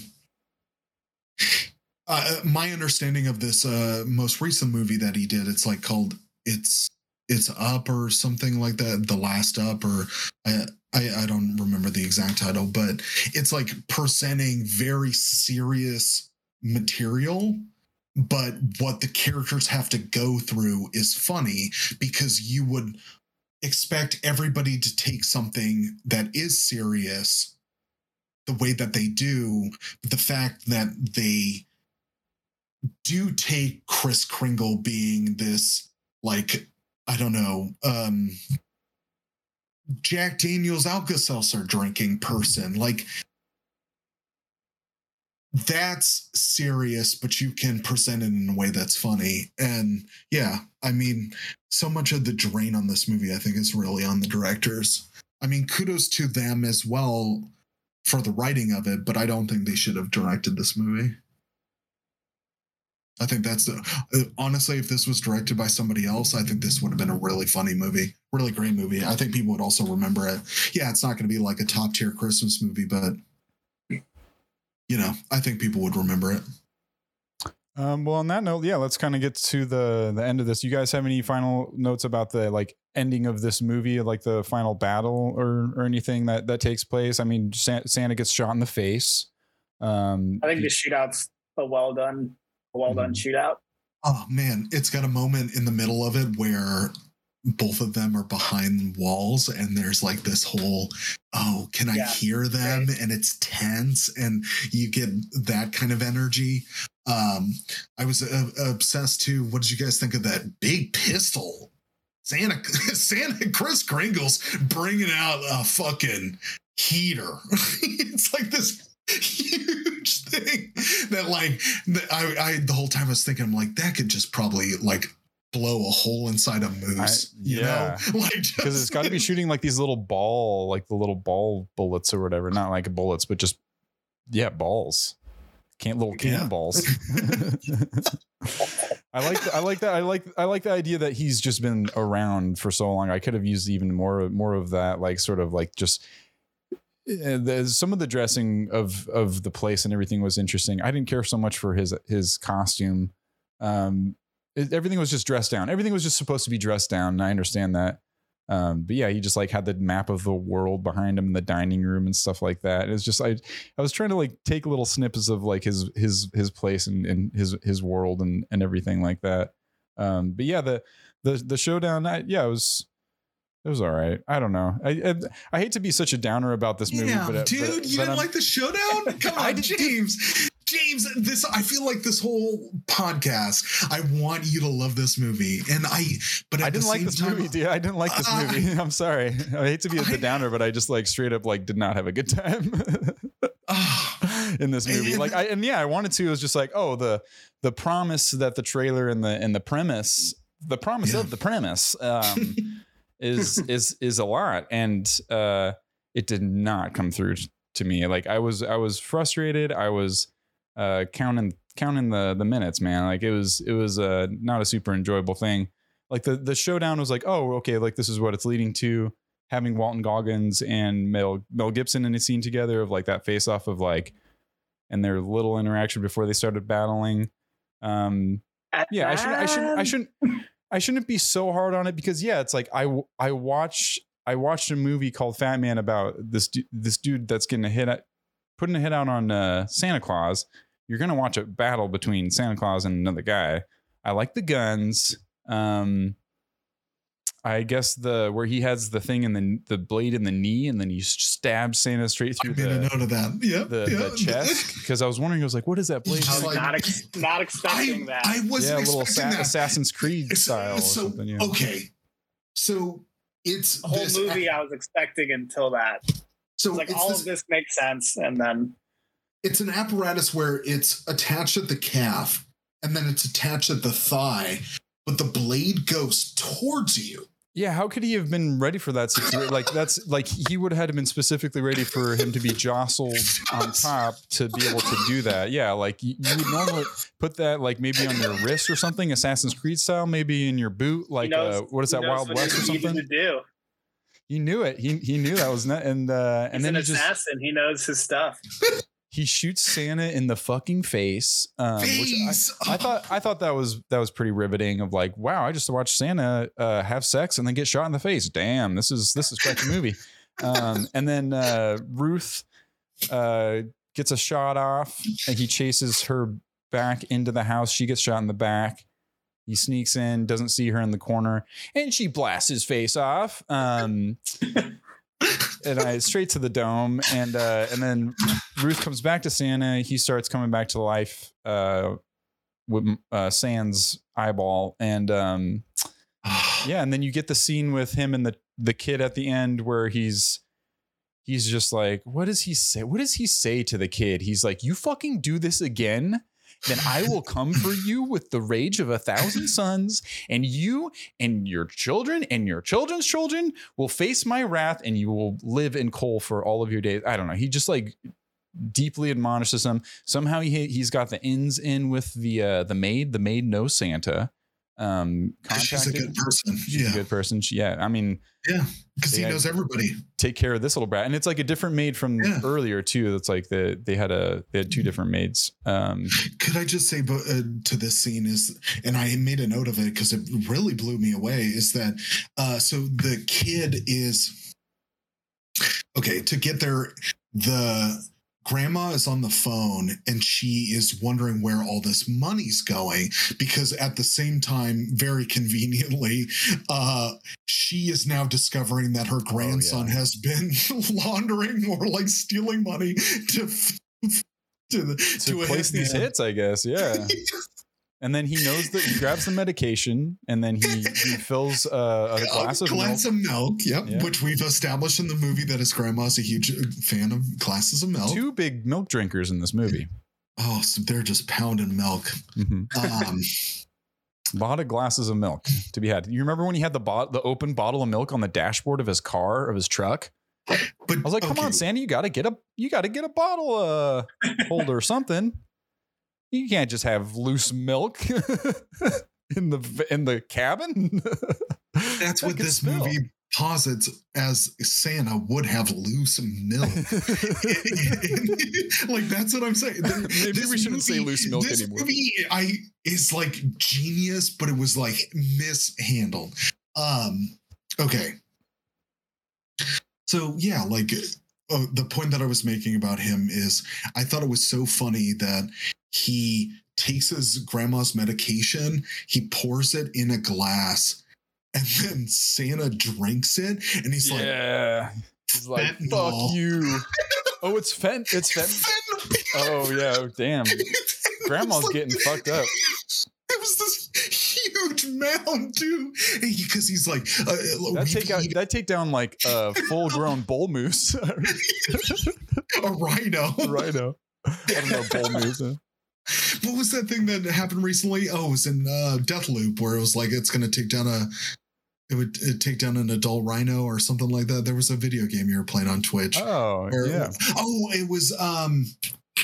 It was in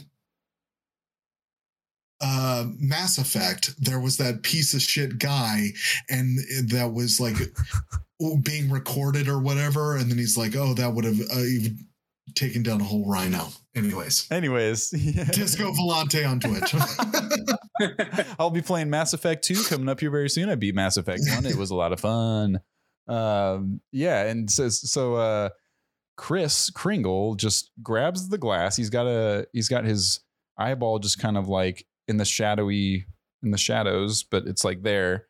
And he drinks the milk and then like does a fucking like Lethal Weapon dress down of this child of like, you fucking, I'm gonna get you. And then he shows his eye kind of at the end to like full effect of like, don't mess with me. And then there's kind of, it's like kind of an epilogue sort of scene where he's got the eye patch. He goes up to Ruth and he's like, everything's going to be great. We're going to build it bigger and better. And he killed Walton Goggins. He told the kid off. They have the 2-month contract with the U.S. military. What changed that he's going to like be able to build this bigger and better? And is he going to need the U.S. military anymore? He said that he was sick of waiting for kids to get better, and he was going to take it into his own hands. And the kid that he, whatever the kid's name is, that was his first. Papa Giorgio? Yeah. So he's going to start going and showing kids, hey, be fucking better or else you're going to continue to get coal. And this is me, so don't fuck with me. Yes. I'm fucking Santa Claus. I'm Kris Kringle, bitch. That's what I wanted so much in this. You want to fuck with me? Because if you do, you're in for a treat. I wanted Grandma to have a little moment with him and be like, yeah, who do you think you are trying to steal all my money and kill me? Yeah, for sure. Poor Grandma. I mean, she was so nice to him at the beginning of the movie. You never even see his father. But then that is kind of like a very sad, like part of this movie. It's like, yeah, there was nothing for Santa to do with Walton Goggins. Like it was what he was saying. And that seemed like maybe it was repeating with this new kid. And so, yeah, I guess to your point, Dave, maybe he's like, I'm going to take matters into my own hands. I'm going to start a Santa cult and people will follow me.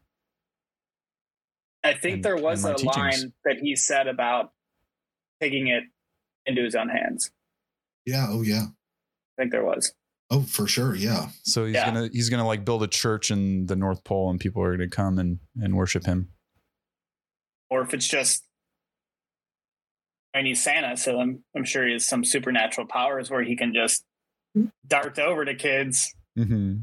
Hey, fix your shit up. Yeah. Don't throw that bowling ball. This is why you got coal last year. Yeah. Right. I know these are the reasons. So if you don't stop, you're going to continue to get coal.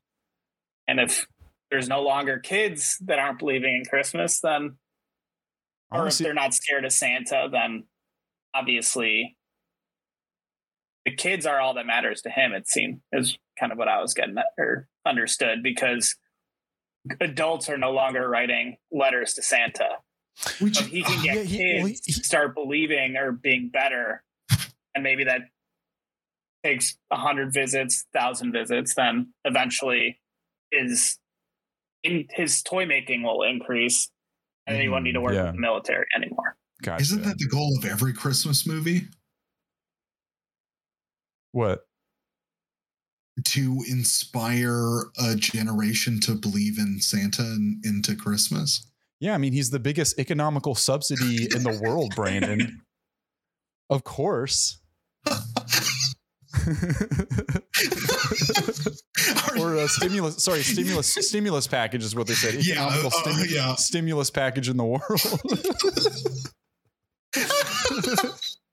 Some of the lines in this movie are I wrote one down. Fantastic. Can I just yeah, like I'm pretty much done. We can go through. I was like looking at some of the notes. Like, we're the largest economic stimulus in the world.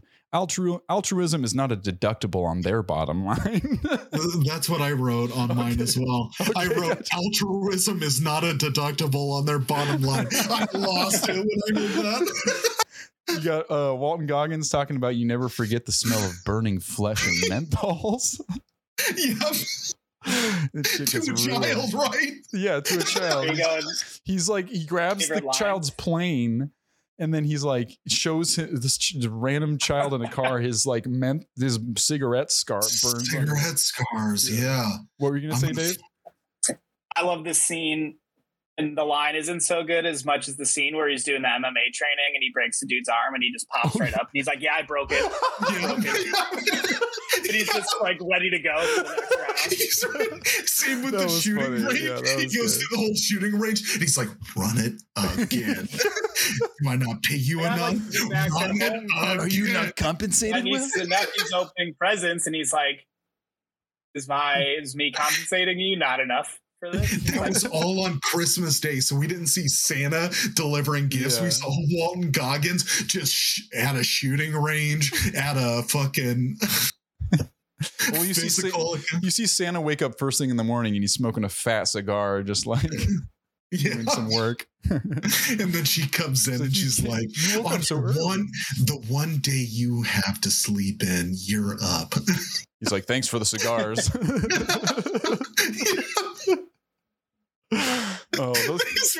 She's making so many cookies, dude. She made so many cookies in this movie. They look pretty great. That kitchen is really cute too.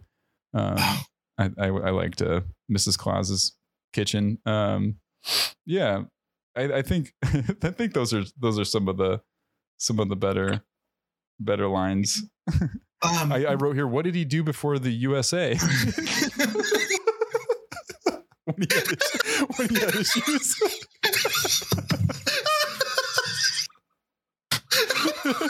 I mean, we haven't been around that long. One of my notes is it just says knee blade exclamation.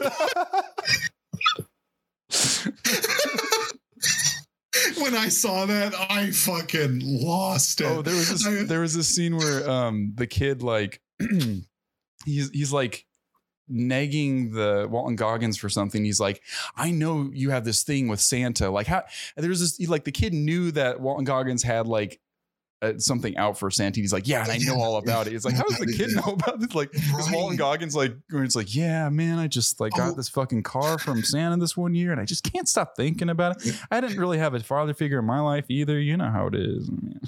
Right, because that's the conversation they've had prior to us getting this POV on this entire story. Oh my God, I totally remember that. And man, does someone say Santa Claus, motherfucker? I feel like someone says that. Walton Goggins doesn't bring his phone to the final battle. He gets the little shit phone call. He's like, fuck it. And he throws his phone into the trunk of the car and closes it. It's like, I don't know. You might need your phone into the situation, but I thought that was funny. And then there's a bullet that like goes through glass towards Santa, or was it towards Santa, I think? And I don't know. It just like didn't explode. It like hung there and then it like fell. I don't know. It just looked like really bad effects. But those are my notes. Oh yeah, also Walton Goggins' journal is green. Nice. And he says earlier, green is stupid. That's interesting. So that doesn't track. So yeah, unwatchable because of that alone. All right. Yeah, so I'll roll through some reviews. I'm not even sure if I said it yet. But it's a 45% from critics. It's an 84% from audience. I'll go ahead and start with some top critics reviews on Rotten Tomatoes. Let's find some good ones here. New York Times. Oh, there's a part in this where he's like doing a fake phone call to the school, and he's like, "Oh yeah, I'm with the Times," and the one on the other side of the phone is like, "Oh, the Times, yeah. That's a good paper." Yep, I remember that. I've heard of that. I've heard of the Times. That's a good one. The way that I interpreted that was like, man, he is so good at his job. You know what? That is the thing you would say. Well, just maybe there's like a new what is it? North Pole. What is the name of the place he's in? Canada. North Peak. North Peak Times. Or the kid's not at NP. Whatever. Yeah. I have no idea of that. Where the kid is. Yeah. I don't think they even try to tell you. Nah. Not important. Yeah. Not important. Jeanette Katsolis, New York Times, waffling between anger and pathos, dry humor and dead-eyed violence, Fat Man feels tonally befuddled. Yeah. Mm-hmm. Befuddled. I like that. Owen Gleiberman, Variety, you get the distinct feeling that the Nelms brothers think this is all a lot funnier, crazier, and more resonant than it is. Totally. Chuck Bowen from Slant. If it weren't so airless, it'd be easier to appreciate the film as a character study of Santa's midlife woes. Yeah, like why is 2020? Yeah, 19. What was it? 2019. Right? It's like, why is he in such a slump of this year? Why is this year? This year, yeah, it's like totally. Fuck the world. Yeah, I think that's. I don't know. That could be good enough. I could find one more in IndieWire from David Elric. This bland stab at seasonal entertainment is too enamored by its own edgy revisionism to deliver on that promise. And after the 2020 that we've been having, everyone deserves something better in their stocking this year. Nailed it. Yeah. Nailed it. All right, let's do some audience reviews. People on Amazon love this. I like to go to Amazon for audience reviews so I can check out more of like the 5 stars. but if you need a reminder, it is an 84% audience score. Yeah, so a lot of people liked it. One of which is Jessica V. 180 people found this review helpful, titled "So Good." I loved this movie. So many times Santa movies are cheesy and overdone. It was fun and so original. It's definitely one I will watch every holiday. Someone who reviewed it mentioned the movie doesn't know what it's trying to be. Action, dark comedy. It doesn't need to be anything. It just needs to be good. It doesn't need a label. And I actually love that it's several different genres all mixed together. Mel and MJ Baptiste and Walt Goggins were so great in this. Love it. I love that. Yeah, Great. I mean, she's going to watch it every year. I mean, that's one of those things. Okay. Like we talked about at the beginning of the podcast. It's like everyone's got their movie for holiday season, and like I can't really judge that. If it brings you happiness during the holidays, like you got to go for it. Like everyone's got their picks. Yeah, I would like to posit. We're going to say our scores, but would you watch this as in the rotation of holiday films? I would like to addendum our review to that. Okay, we can all throw that in. I'll go quick. I don't think it needs to be like. I think if this movie was not a holiday movie, it would still have the same. I think the holiday aspect makes it funny, but if you made it something else, that's Santa, instead of being Santa and giving somebody coal to a kid, if you just made it a different person slighting this overly plotting kid, it would have the same effect. I don't know the example that I could think of off the top of my head Zeus right or now. something. Like if it you spurned Zeus. I'm thinking even just a regular person. Santa in this movie is essentially a regular dude. Yeah. So if it was with like superhuman properties, kind of. Yeah, it's like if someone was trying to take on a superhero or a villain. But even without the superhuman aspect, I think you could take it and look at Santa as just a regular guy that impacted this kid's life that the kid didn't actually know. I think there's a version of that which is where I got the tone would fit idea. well. Oh no, totally. Yeah, for sure. Yeah. That is where I'm trying to think of some of the reasons in Fargo that the guy that ends up getting in trouble gets in trouble for, Yeah. And like, why is this one person going after him? And they're usually they're not important. They're just like, oh, he gave me the wrong order of soup at the deli one day. Sure. He gave me tomato bisque instead of broccoli cheddar. He's doing it all the time. I'm going to hire a hitman and kill him. Something like that. Or like in the kid's case, if a certain teacher just kept giving him 2 points less on his paper than he thought, this kid's going to hire a hitman to do something about it. I think it's just, I don't know if I'll ever watch it again, but I don't think I look at it as like this Christmas movie in Santa. I just look at it as a entertaining movie with trivial things causing a big impact in people's lives. Oh, interesting. Yeah. Okay. So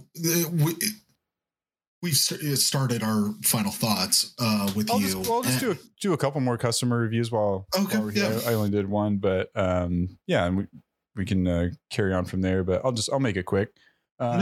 Jesus Petroza, Awesome Twist of Santa, titled that. This was a really awesome movie and was incredibly surprised given the majority of negative reviews. I'm guessing it's personal dislikes of Mel Gibson. In any case, the entire plot concept was just fresh, a story never told before. The portrayal of Santa Claus, the existential crisis Chris goes through in an increasingly cold modern world and facing the loss of what he's been doing for perhaps 100 years, facing and weighing options, etc. It was just very accessible and relatable character arc. The relationship with his wife, Ruth, was also very endearing and beautifully exemplified of a truly loving marriage. All that said, the whole concept of putting a hit on Santa is of course absurd, but man, does it make for an incredible story that I'd recommend anyone see play out. Walton Goggins as Jonathan is very intriguing. His acting is always very well done. The line he says to the pet store lady just had me laughing so hard. So I just fucking proved my point, man. I was like, I just made a joke earlier about like who's laughing at that scene, and it's Jesus right here. So yeah, joke's on me, I guess. The writing in this film is also really well done, and the actors really bring it to life. This was definitely not your Tim Allen or Kurt Russell Santa Claus.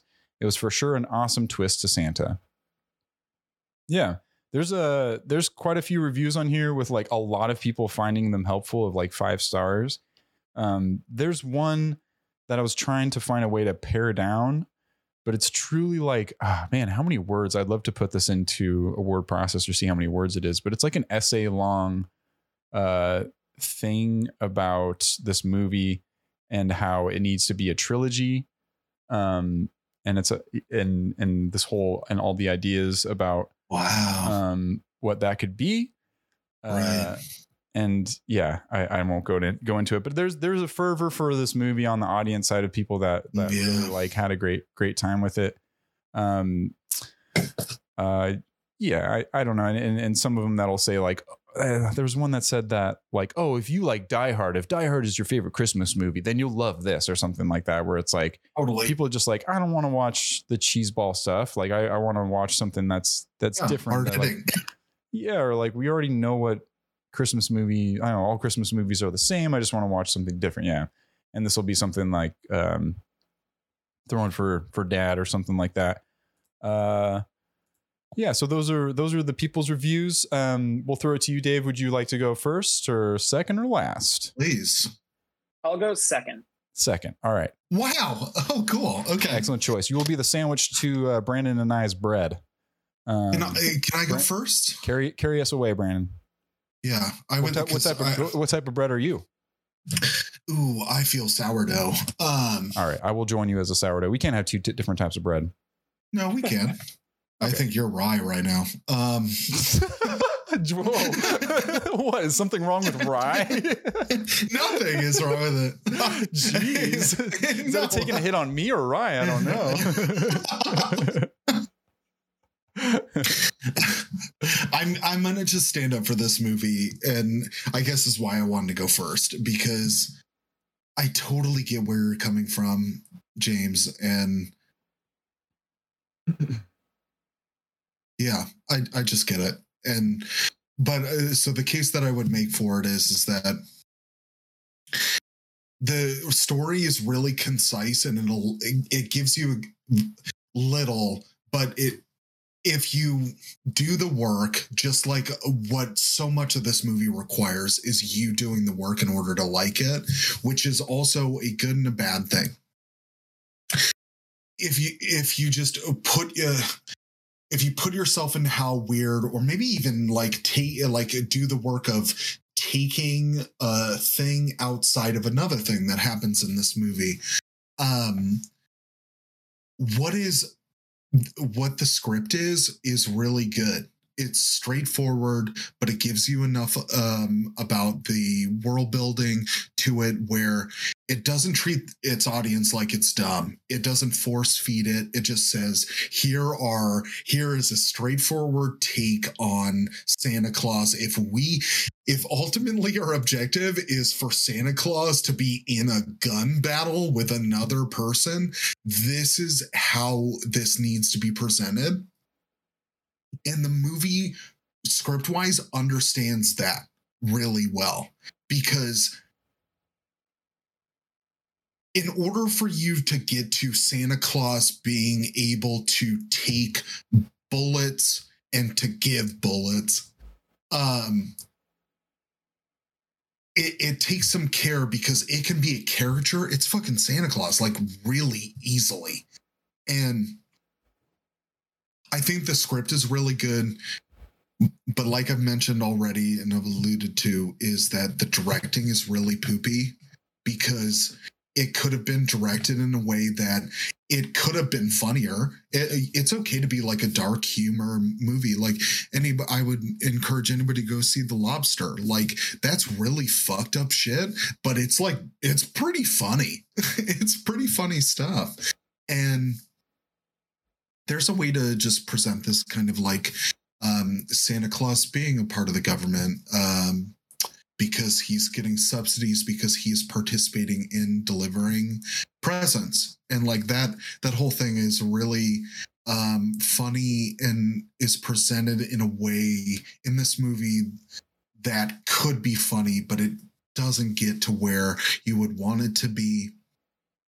And now seeing a lot of these movies that we've talked about, man, I think so much to Robert Eggers, man. Like, it just, okay, you can not be funny, but you can make the images on screen really interesting.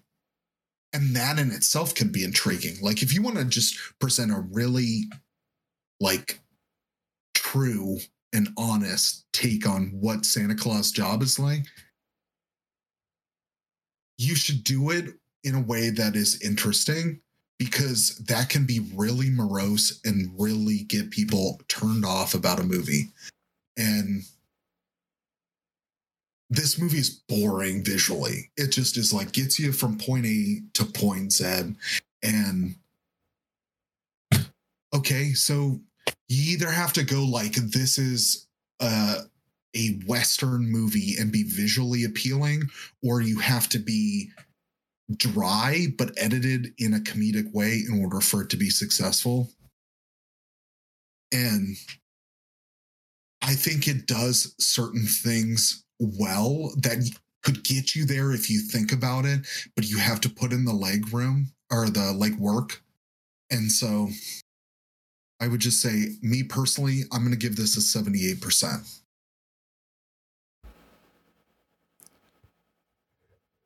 Nice. All right. That's why I went 1 second, so I know the rating scale without having to ask. Yeah. Just like Rotten Tomatoes, right. It is out of 100%. And so overall, I think I wasn't expecting much out of it. I was expecting not to. I understand.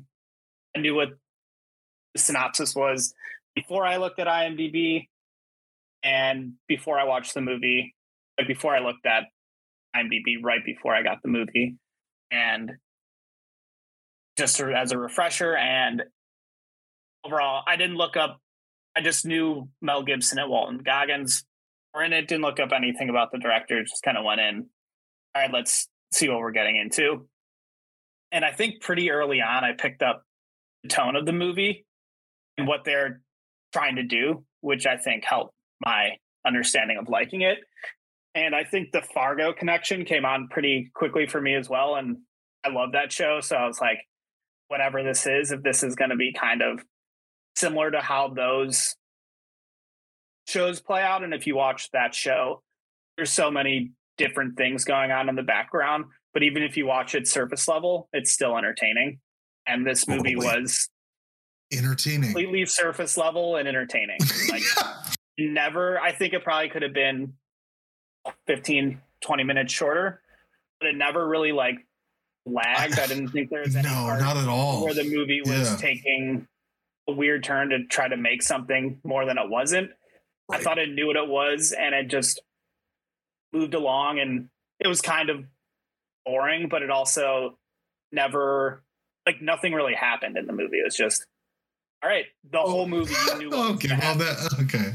Like, all the whole movie, you were never surprised. The only part I was surprised in the whole movie was when he got knee knifed, knee bladed, and then shot in the eye. But other than that, like, the whole movie was like, so fucking tight. This kid wants to kill Santa, and this guy is going to go do it. And that was that. And yeah, for what it was and for what I was expecting, I mean, I personally loved it. Like I said, I don't know if I'll watch it again, but it was a great little moment in time movie where I was like, all right, hell yeah, this is great. And like I said, I don't think this necessarily, I didn't even view this as a Christmas movie at all. I think you could make Batman any type of character that you want him to be. And I still think it could be entertaining. I think of it as so like Tooth Fairy, right? We're going Tooth Fairy, right? Next time. Sorry, not not to do the mystical creature Is thing that again. Sorry. the Rock one? Yeah. Yes, that's what the Okay. Rock movie's about, right? Yeah. So I love I keep going back to Coen Brothers. I think it has a lot of Coen Brothers similarities. And then even if you want to look at worse, like Get Shorty and those type of weird movies where it's just like this trivial thing that's happening, and in the people's lives that it's happening to, it's the biggest thing in the world. But then you step back from it and they have the little sprinkles of the characters they interact with, where it's just like the mailman, he doesn't give a shit. He's like, oh yeah, that's Chris's mailbox. Doesn't ask anything. The mailman calls him and he's like, oh, some guy came by and stopped and see. He has no idea that this guy's going. And if that character existed in a Wes Anderson movie, it would be so much more enjoyable, and it would also get you exactly where you wanted to. But that kind of stuff has no finesse to it. It's so interesting. Yeah. Like, no, this was just a guy that worked at a post office talking to someone in Alaska. Like, that's all it was. You're like, okay, yeah, that type of shit happened. That's like, you could see this situation happening at like 50% as the dramaticness of it if you make Fat Man a real person. And I love that shit in movies when they just make it like that. I don't know if I would go as high as your 79 or 78 you gave, but I would give it like a 78, right? Is what I 70, said? like a real solid 75. Like, it's worth it to watch. It's funny, but it's not like, it doesn't try to be funny other than the way that the script moves. There's not like lines that are really supposed to be that funny. And there are a couple like dumb ones, like James, you mentioned with like, how do you think he gets so jolly and stuff like that? But those were such like the back part of the movie to me. The more part was like, how's this guy going to how is he going to find where this guy lives? And what's going to be his attempt to break into this fortress that Santa has? And that's what I was interested in. And the whole movie did a great job of showing that journey. That happens in 75. That happens in this movie. Yeah, he does a full on raid on Santa's estate in the North Pole, guarded by U.S. military. It's like saying that aloud is like, it's such a bummer because like hearing you guys talk about it, it like sounds like a good movie what you guys watched, and I hate to be the proverbial Grinch in this situation, and Brandon is losing it over there. But I hate to be the proverbial Grinch in this situation and kind of weigh on the other side of the cards or the tomatoes rather than cards, I should say, proverbial tomatoes, I should say. But I'll start with like some positives I liked about it. I thought the performances were pretty good. Like everybody that was in, I think Ruth Claus, I think she was in one of the Haunting. Show. I thought she was great. No, that's a good point. Maybe I could be wrong. I thought all the. Sorry, what's up? I agreed. The four main characters were all great performances. I thought all of them, like brought it and were so committed to this kind of bonkers sort of idea of a movie and everything, like purposely so. And I thought Walton Goggins was my favorite, of course, but the kid was like, I don't know, he played it so well to be able to do like the car battery thing, like to that girl, like, and be so threatening. I was like, man, this guy looks like he's a grown man and like acting and talking like, like a little baby Ray Liotta. I keep thinking he looks like him. But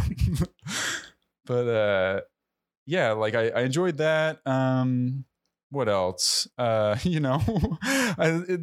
There's like some elements too. There's like some moments that weren't too bad, I guess. But the parts that I did enjoy, when you put them together and edited them all together, I didn't think that it turned into like a cohesive, fun movie for me to watch.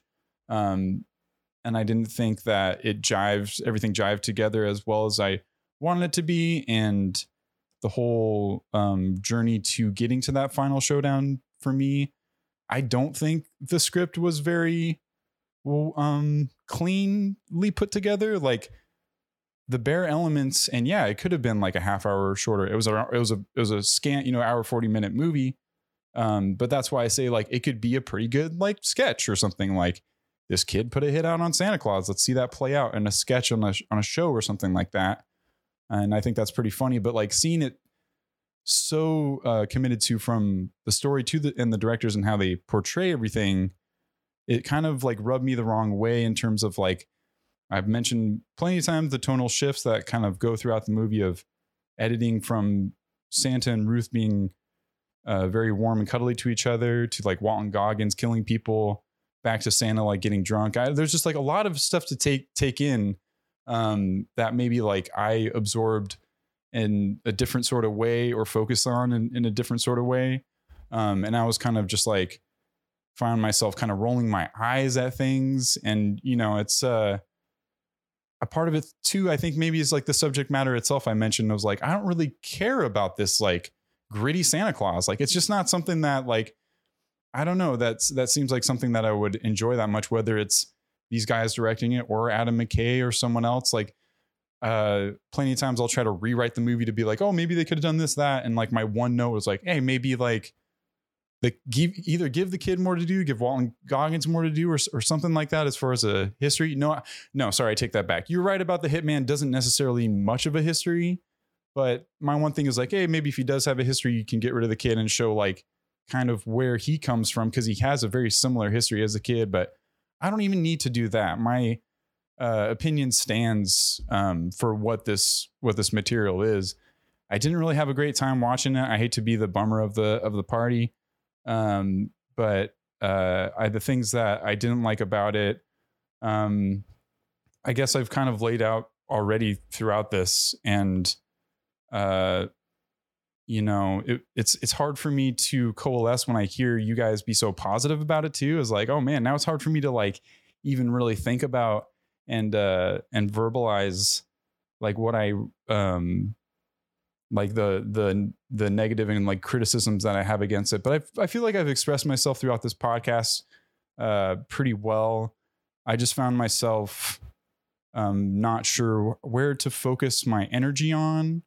And yeah, like as I said about the script, when I say there's swaths of parts of this movie that just like I feel like don't need to be there, and for there to be scenes that overestablish Walton Goggins' character instead of giving some backstory that I think could be needed, and then having these back and forths between Mr. and Mrs. Claus. I just think there was an overabundance of things that didn't need to be there, that seemed like they had extra stuff on the day, and they edited it in a way for it to create this movie that led up to the showdown. And it was not something that I would see again. It's not something I would recommend. I would like talk about like, oh man, there's this crazy movie about Santa Claus getting a hit taken out on him. But that would be the extent of it. I would say, yeah, don't watch it. It's not worth it. But I don't know. I'm very happy that you guys enjoyed it. And there's a part of me that enjoyed it a bit more after talking to you about it, especially that whole Fargo comparison. I thought was really interesting. That is kind of like, I'm racking my brain, putting in that context a little bit more too. And I don't think I knew about the Danny McBride until like after I watched it kind of. So I was like, oh, I can kind of understand some of the tonal stuff a little bit more. But honestly, overall, it just seemed more kind of lazy, and it seemed like they had the premise and the stuff to support it was just didn't do it for me. And the stuff that I liked the most, honestly, seemed like it wasn't in the script, and it was stuff that Walton Goggins came up with on the day. So I'm going to give it a 31%. Not a fan, but I think I rated the maybe a little higher than I would have, because I think you guys kind of brought up some parts of it that I enjoyed that I didn't fully realize. But that's the beauty of conversing about all this stuff. Yeah, I mean, the name of this podcast, or for anybody listening, is Polarized, and you're allowed to have your own opinion about something. I mean, we're talking about differencing of opinions. That's the format. Like, it's okay. It's wonderful though to hear that it could have been lower, and what you gave it is an honest score. But to hear that you're also considering a new opinion based on this conversation is fantastic. And yeah, I think watching, like, this is such a great movie to watch with people. I'd say, like, if you are going to watch it, like I was alone. Maybe I wasn't in the right mood for it or something as well. I could see myself maybe like late Christmas night. You had a little bit of brandy in your cider or something like that, or in your eggnog, and you're hanging with dad or something like that, and you're like, let's watch a silly Mel Gibson. I haven't seen Mel Gibson in a movie in a while. And then like your dad likes Lethal Weapon or something like that. Like, I don't know, there's a time and place for it. So like I appreciate you saying that. And yeah, this is something that I've enjoyed a lot about this podcast is gaining new perspective from not only watching movies that we haven't seen before, maybe we wouldn't think to see. I would not have watched this movie had it not been for this podcast. I do not think. And because of this podcast, not only did I watch it, I formed my own opinion about it, got a new opinion thanks to you guys too. And then we had some laughs and everything too. So I think it's been very successful, and we actually got a polarizing opinion for once. Usually me and the Brandini are kind of hovering in the same ballpark like you guys are tonight, but it is kind of fun to kind of parse the opinions a bit. But it's that's what the holidays are all about. That's what it's all about. Can I just say that? You're going to disagree sometimes, but the love's going to be there. The love's going to be there, man. Like, that's right. Well, yeah. Brandini, you're going to have to, I keep having a loose grip of what movie we're doing next. If you can just remind me which one is next. Absolutely. I think I might know. Please reveal it for me. Yeah.